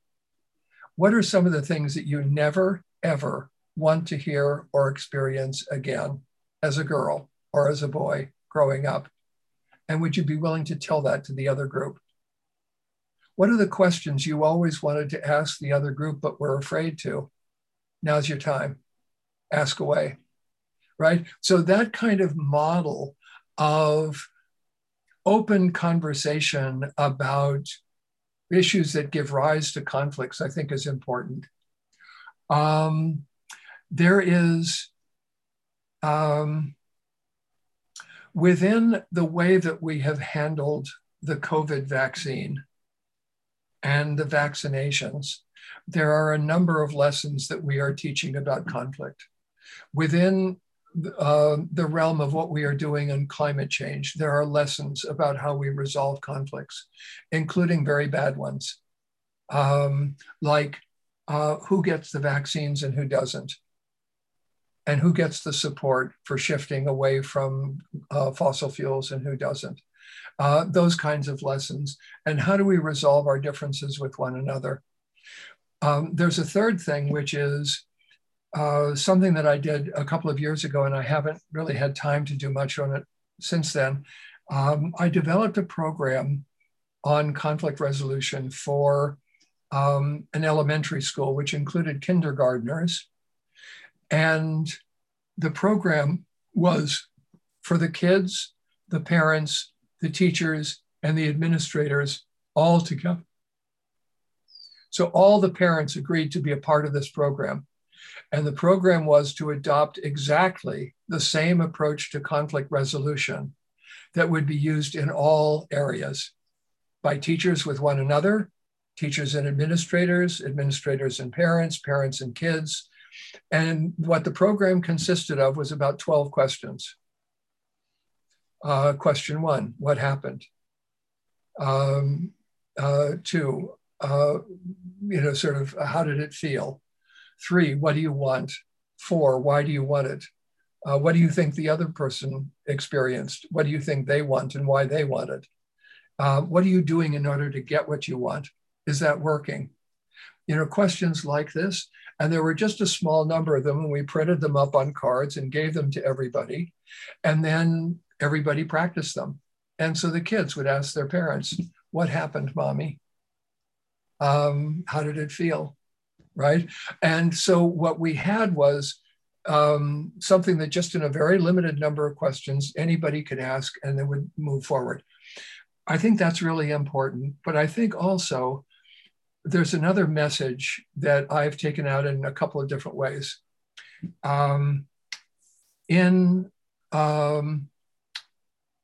It began really with collective bargaining between the teachers union and the district in a large urban area in which I was asked to facilitate the conversation. And one of the questions I asked was, what is at stake in these conversations that you're about to have with each other?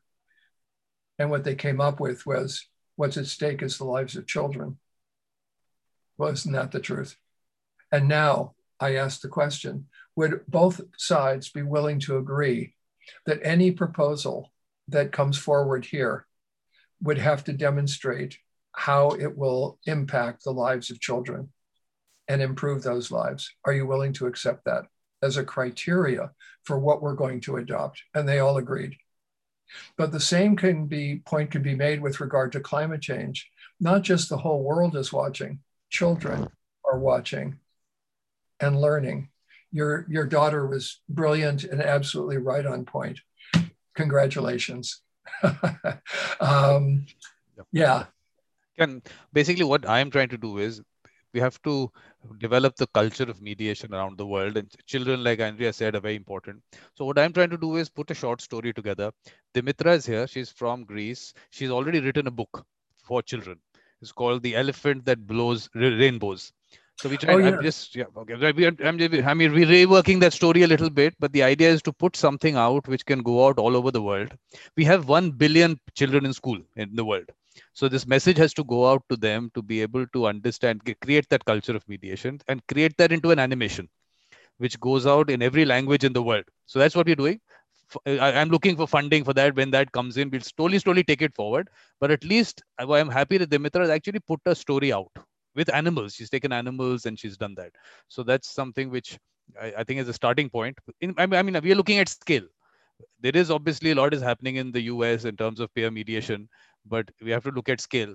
So that part of it is what we're trying to do. And I'll definitely take your viewpoint on that. But before that, I mean, please don't be in a hurry because people really have questions. There are people who have questions. There's Bob. Bob wants to, how much time do you have? I do have to end at 10:30. I'm sorry. Which is another 6 minutes? Yes. Okay. So we have 6 minutes. Bob, please, we'll have to take it fast because there is other people waiting. Ken, thank you very much. And happy birthday. Thank you. Thank you very much. Ken, throughout this series, and I've really enjoyed it immensely, we've always worked from the position that we have everyone around the table who is relevant to the discussion. My very simple question is, how do you know when there are people missing and what can you do about it? Yeah, a really brilliant question, Bob. Thank you. Excellent question. I really first started to pay serious attention to this issue many years ago when I led a group of mediators to China to study the Chinese mediation system. This was still under, when there was, I guess it wasn't under Mao, but I think it was under Deng Xiaoping. And what happened was there were just millions and millions of conflicts between mother-in-laws and daughter-in-laws, for example, over who was going to use the kitchen, right? Guess who was missing from those conversations? The husband and the dad, right? Out the back as quick as they could get. But the point is, these were ghost roles. That's what I called them in looking at it. And then I started seeing ghost roles being played everywhere. The people who are not present. In organizations, the top leadership is not there. Sometimes in the family, in a conflict with one child, the other child is not there, or one of the parents is missing from the conversation or whatever. And so I've become much more sensitive to the question of who's missing and also what's missing in this conversation. What are we not talking about? And I would frame that as a question that I will actually ask people. What are we not talking about that we need to discuss in order for this to be useful? And they will tell you. And now the problem becomes, what do you do, for example, in a case where there is a group that will not participate? So I did a mediation involving a fraternity at a large university that was having a theme night. They were going to have a big party, and they called it Mexican Theme Night. And they put out a flyer with, and on the flyer were the words to a really vicious, racist, and sexist song called Lupe the Mexican Whore. Really horrible, disgusting.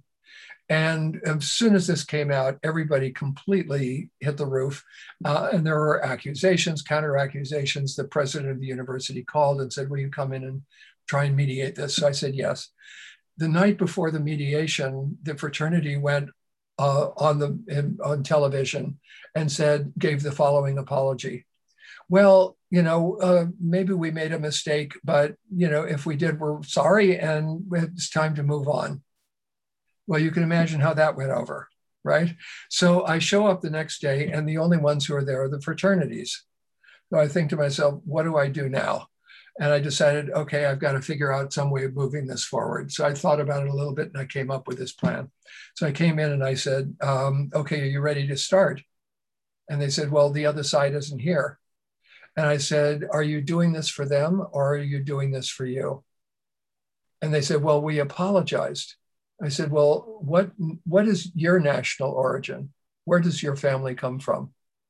And the guy came from Italy. And I said, well, if somebody told a joke about Italians that was really insulting, and then they apologized the way that you apologized, would it be over for you? And he said, no. I say, okay, that's why we're going to do it. And they actually came up with stuff that they would never have come up with beforehand. And what we created out of this was a dialogue around a process that is called a Samoan circle. And there's a table in the center of the room.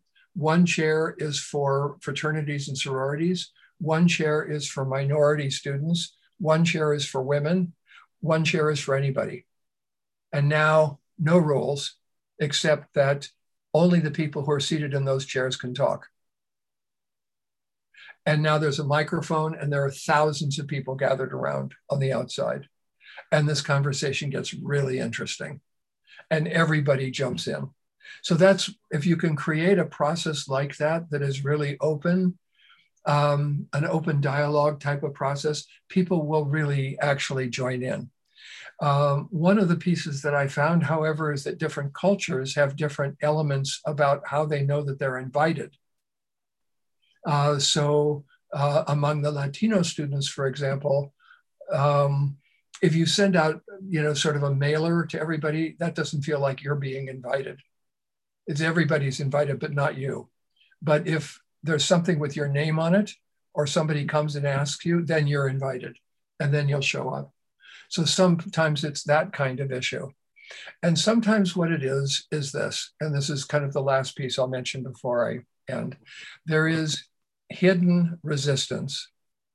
And what I say to myself every time I encounter resistance is a quote, which is from me. So it's funny to put quotes around it. And the quote is, what I say to myself is, all resistance reflects an unmet need. Go find out what that need is. And then I will meet with people individually who are not part of the group, but they'll meet with me and I'll ask them what they need in order to be able to participate. I hope that helps, Bob. But can we get a 5-minute extension? Because Adriana has actually, I've got people who are arriving shortly, so I'm afraid I really do have to go. Okay, because she had some questions. She'll be waiting for some time. So well, perhaps by email.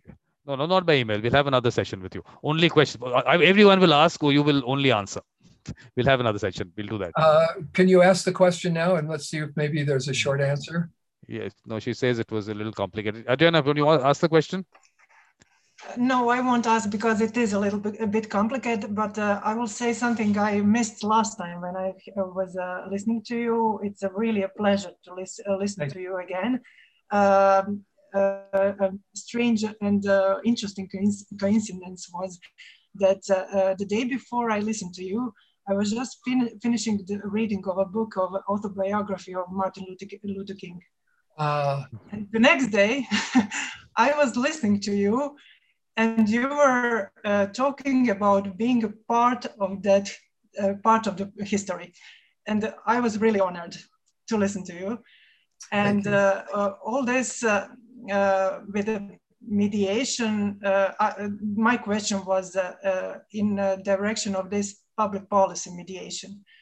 If there is some, since these are really complex cases and conflicts, is there some specific characteristics you need to have how to get closer these mutual interests? Because in these political groups, usually there are really strong win or lose positions.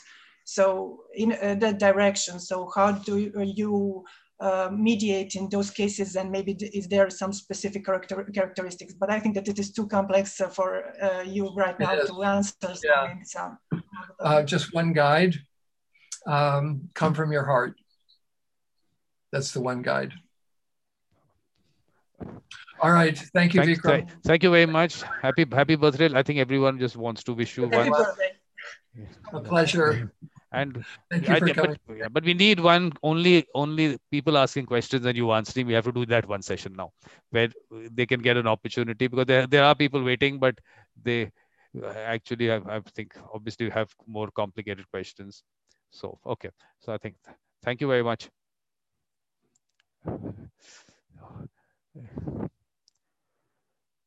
Okay. Yes, if you want to unmute yourself. Thank you. Thank you very much. Thank you very much. Who's saying that? Okay, Diana. Diana. I'm sorry there wasn't enough time for you to ask the questions. Okay. Next time. Time. We'll do another we'll do a next time only with questions by people. We will not tell Ken to even say something before that. Right? Okay. Joan, you're muted. Okay. John, you're muted. Vikram, I saw her trying to talk. Vikram, when's your birthday? Birthday. Now every day is a birthday. Come on, you have to wish me every day. You have to send me gifts every day because you don't know I when it think is. we all have to plan a whole session with Vikram and his life. Now help me get that, started. Yeah, when I'm 80, We when I'm have to 80. do it. No. We're not waiting that long. It has to happen soon. We can't, how can we, work with you if we don't hear your story? Who's right? working with me? No one is working with me. Everyone is out Oh, there. we're working with you. That's what I've been complaining about. Please get involved. There is so much to do. We have to reach out every part of the world, but no one is doing that. They come in, listen to these shows, and then go away. That's it. You don't know how much they're doing outside of this. You just have to hear their stories. We should have a whole session on how they're helping you. No, actually, it was very nice when MC had come. She actually said that you're at least creating some impact. I haven't seen it, but if it's happening, I'm very happy that's happening there. That's what I mean. You don't know the impact you're having, so you should hear that. No, and we should have a session on you, and people will come, right, Bob? I absolutely agree. Jim didn't say anything. Jim, was there something that you wanted to say? No, I just appreciated the opportunity. I've known Ken for 25 years or so. I was the director of operations for Mediators Beyond Borders when he was promoting mediation as part of the whole environmental catastrophe that we continue to live through. And so Ken is a fascinating person who I've known for a long time. And it was a pleasure to sit in and listen to him again. And Vikram, the point, I do want to make one point. In response to your sort of hesitancy at just digging in, mediation grew very slowly in the United States. And it still is one of the best kept secrets in the United States. We still look to the courts. We still look to, unfortunately, guns and things like that as a way of resolving disputes.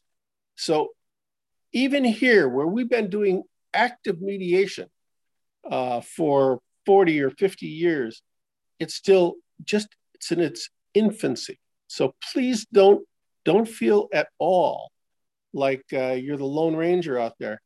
You may be leading the charge. The charge will follow you if you just keep going.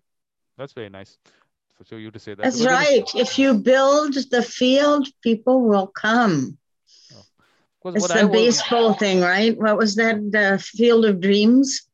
Yes. but Jim, if you build it, people will come. But Jim, all these people have definitely met each other. But let me just introduce you. Bob is in Northern Ireland. He's obviously comes in. Joan is actually from Nigeria, but I don't know whether she's in US right now or she's in Nigeria. And she's in US and Maryland. She unmuted herself. Yes, I'm in Maryland right now.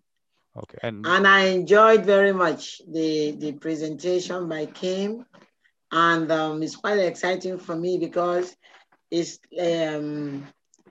mediation in Nigeria.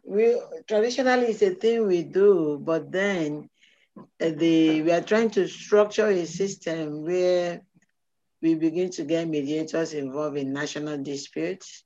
And Nigeria is going through a very difficult time now. We are trying to do confederation, and there's a lot of argument in terms of secession. And people are trying to say, no, we don't need to secede, but we need to remain a country. But we still need to define the rules of engagement and how we take care of things in the country. So, and women have been been invited now to participate in these national discussions.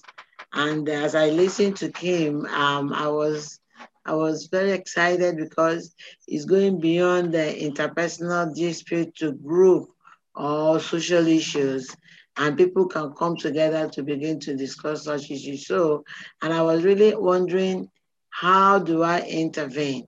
But when he started speaking about the issues of like ground rules, what we want to achieve, and how we want to get involved, I still said, okay, fine. I'm not completely lost. I'm coming on board. And I really find it very interesting. Because actually, Jim, the thing is why I want to discuss this is because a country like India, private mediation is kind of zero. There's nothing much happening there. There is court annexed mediation which has happened, which for me is an issue, because according to me that really doesn't is not going to let the profession develop. So I have want conversations on private mediation and experiences in the US, how where we can learn from. We don't have to reinvent the wheel, kind of thing. So that was my concern, which is something which I wanted to discuss also. I had a good friend who unfortunately died from COVID, but was a mediator in Guayaquil, Ecuador, and she went to the university and helped start a mediation training program at the Catholic University in Guayaquil, which eventually, over a period of 10 years, led her to be actually in the Attorney General's office. She was the head of the mediation department. But so there's ways that you can do this, Vikram. You can go to your local university and say, we need to start a mediation program and open it up to all the students. Let's just start with the students, and baby steps, because it's as you get awareness of it throughout a small part of society that you've got the kernel that could grow. So Jim, that's what because I'm looking at scale, and the way I'm looking at it is that the communication has to go out first to create that culture first of all. So that was I was talking about, that little book, very small little book with a little animation to go out to all the children in the world, which can, once it gets into the house, the parents will have a look at it. It could be 3 minutes, it could be 5 minutes, whatever it is, because we have connectivity. I mean, there's cell phones all over. So one little animation can be watched. People watch all kinds of TikTok videos and everything. So that's one starting point. Then the same communication in a little more refined or more, more advanced form for the older children at the colleges and all. And because I'm thinking that if we kind of communication that we have to send out, it's huge, the kind of numbers that we have. So to say that we can, if one individual can go and talk to some people, we don't have those people to do that conversation, because Ken has spoken about those role of mediators in social problem solving, and he's talking about mediators going out and having discussions with the local authorities and everything. But you need people for that. There have to be mediators to do that.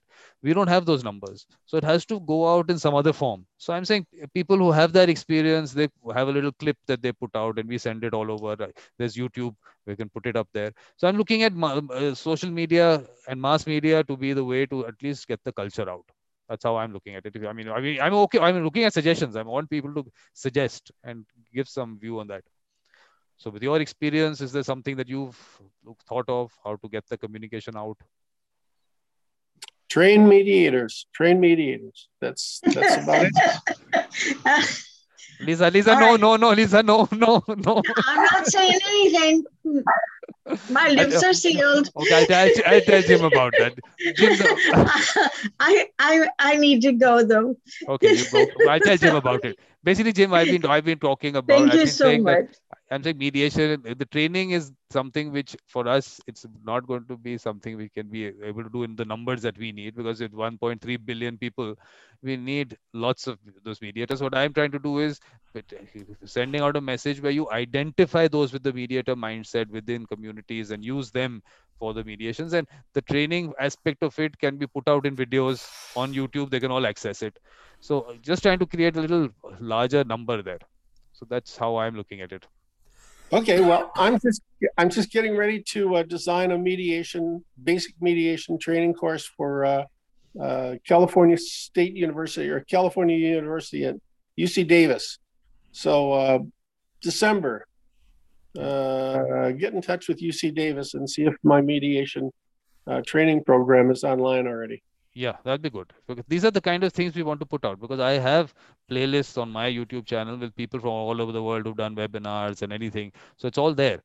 See, it's just that there is access available to people from all over the world. They can have a look at that, whatever modules, because the best in the world can then train them. It's not about going to any kind of a 40-hour training. It's actually the people who actually have that experience, and they're the best. So that is one way of going about it in terms of training, and how I'm looking at it. But the only problem is, look, mediators in general, at least in a lot of places in the world, don't have too much work. So training has been a way of livelihood also for them. So to tell them that no, this is going to go out on YouTube and it's going to be free for people to access, I think might create a problem for them also. I mean, they might or might not want to be part of it. So that is how. That's fair. So, Diana has a question. Yes, Diana. You're muted, Diana. Diana, you'll have to unmute yourself. Maybe about the setting some training programs for mediators. Maybe you have to let the people know what mediation is and what is helping about. For example, maybe you can set in every university or smaller university some sort of a center of conflict resolution, so people go there and then you can work, and then they understand that they need it. Yeah, no, that's what you're going to do.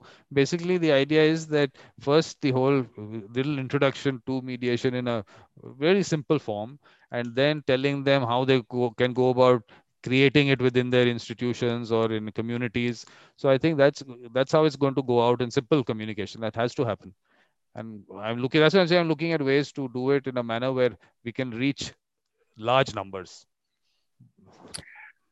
Vikram, you obviously have a problem in a nation of 1 billion people. I mean, that's, we have what, 300 million here in the United States, and we've got mediation centers everywhere, and people still don't know about it and still don't use it. So you have a large problem.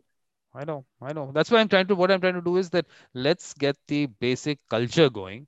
So children, look, if you have 1 billion children in the world, and if they can at least get that, let's call it the culture of collaboration. Let's call it the culture of collaboration, and then get into the culture of mediation. Let's just get the basic thing, which is all there. It's just that they have to. It's all. I mean, what I started doing was having conversations with kids to understand what's happening with them, without them having any idea of what peer mediation is. So just a conversation, and what I understood from those conversations was they're already doing it.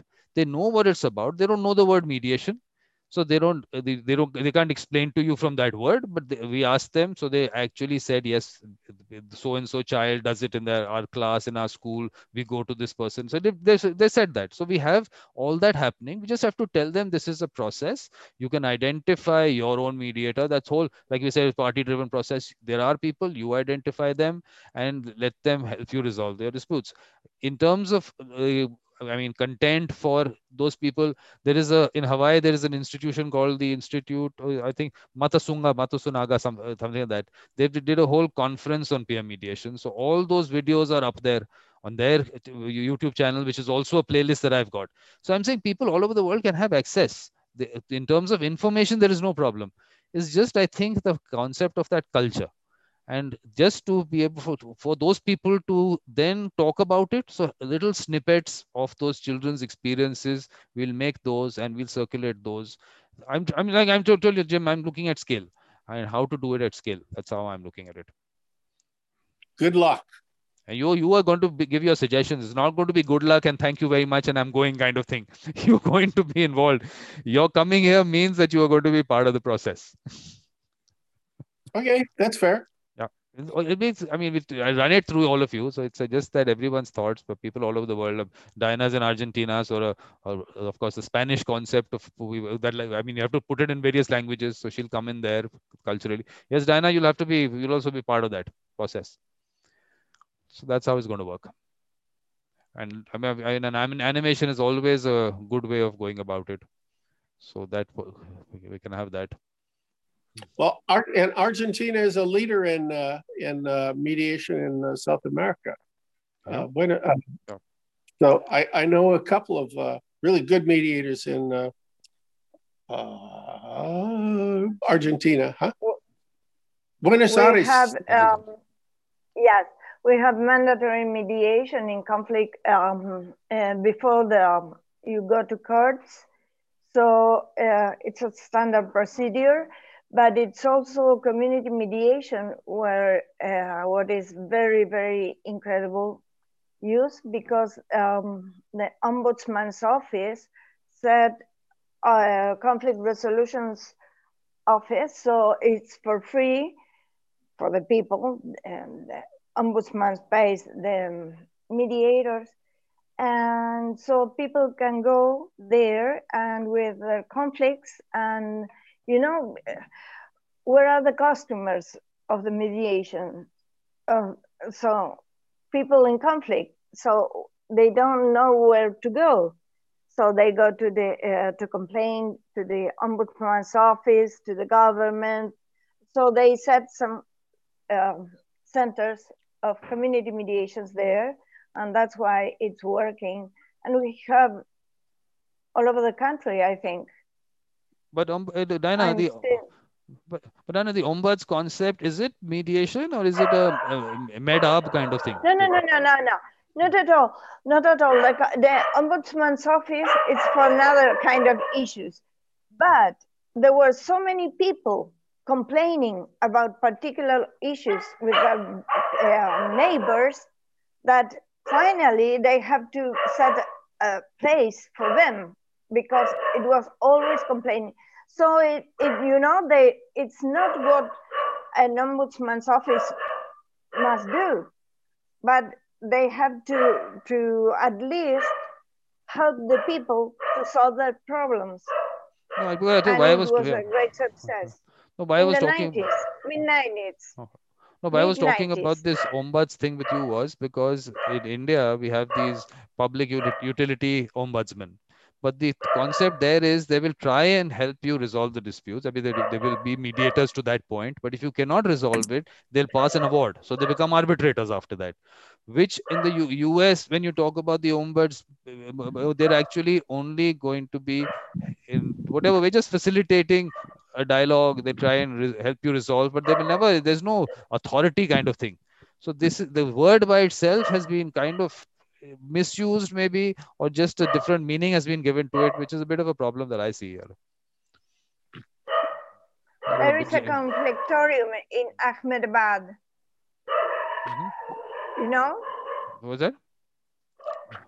There is a conflictorium in Ahmedabad in the west of India, and it's working. Yeah. Okay. Sorry, I have a dog. I have to mute myself. Okay. Okay. No, that's okay. I think basically we have to just, at this point, maybe I'll just end this here and we'll take up this discussion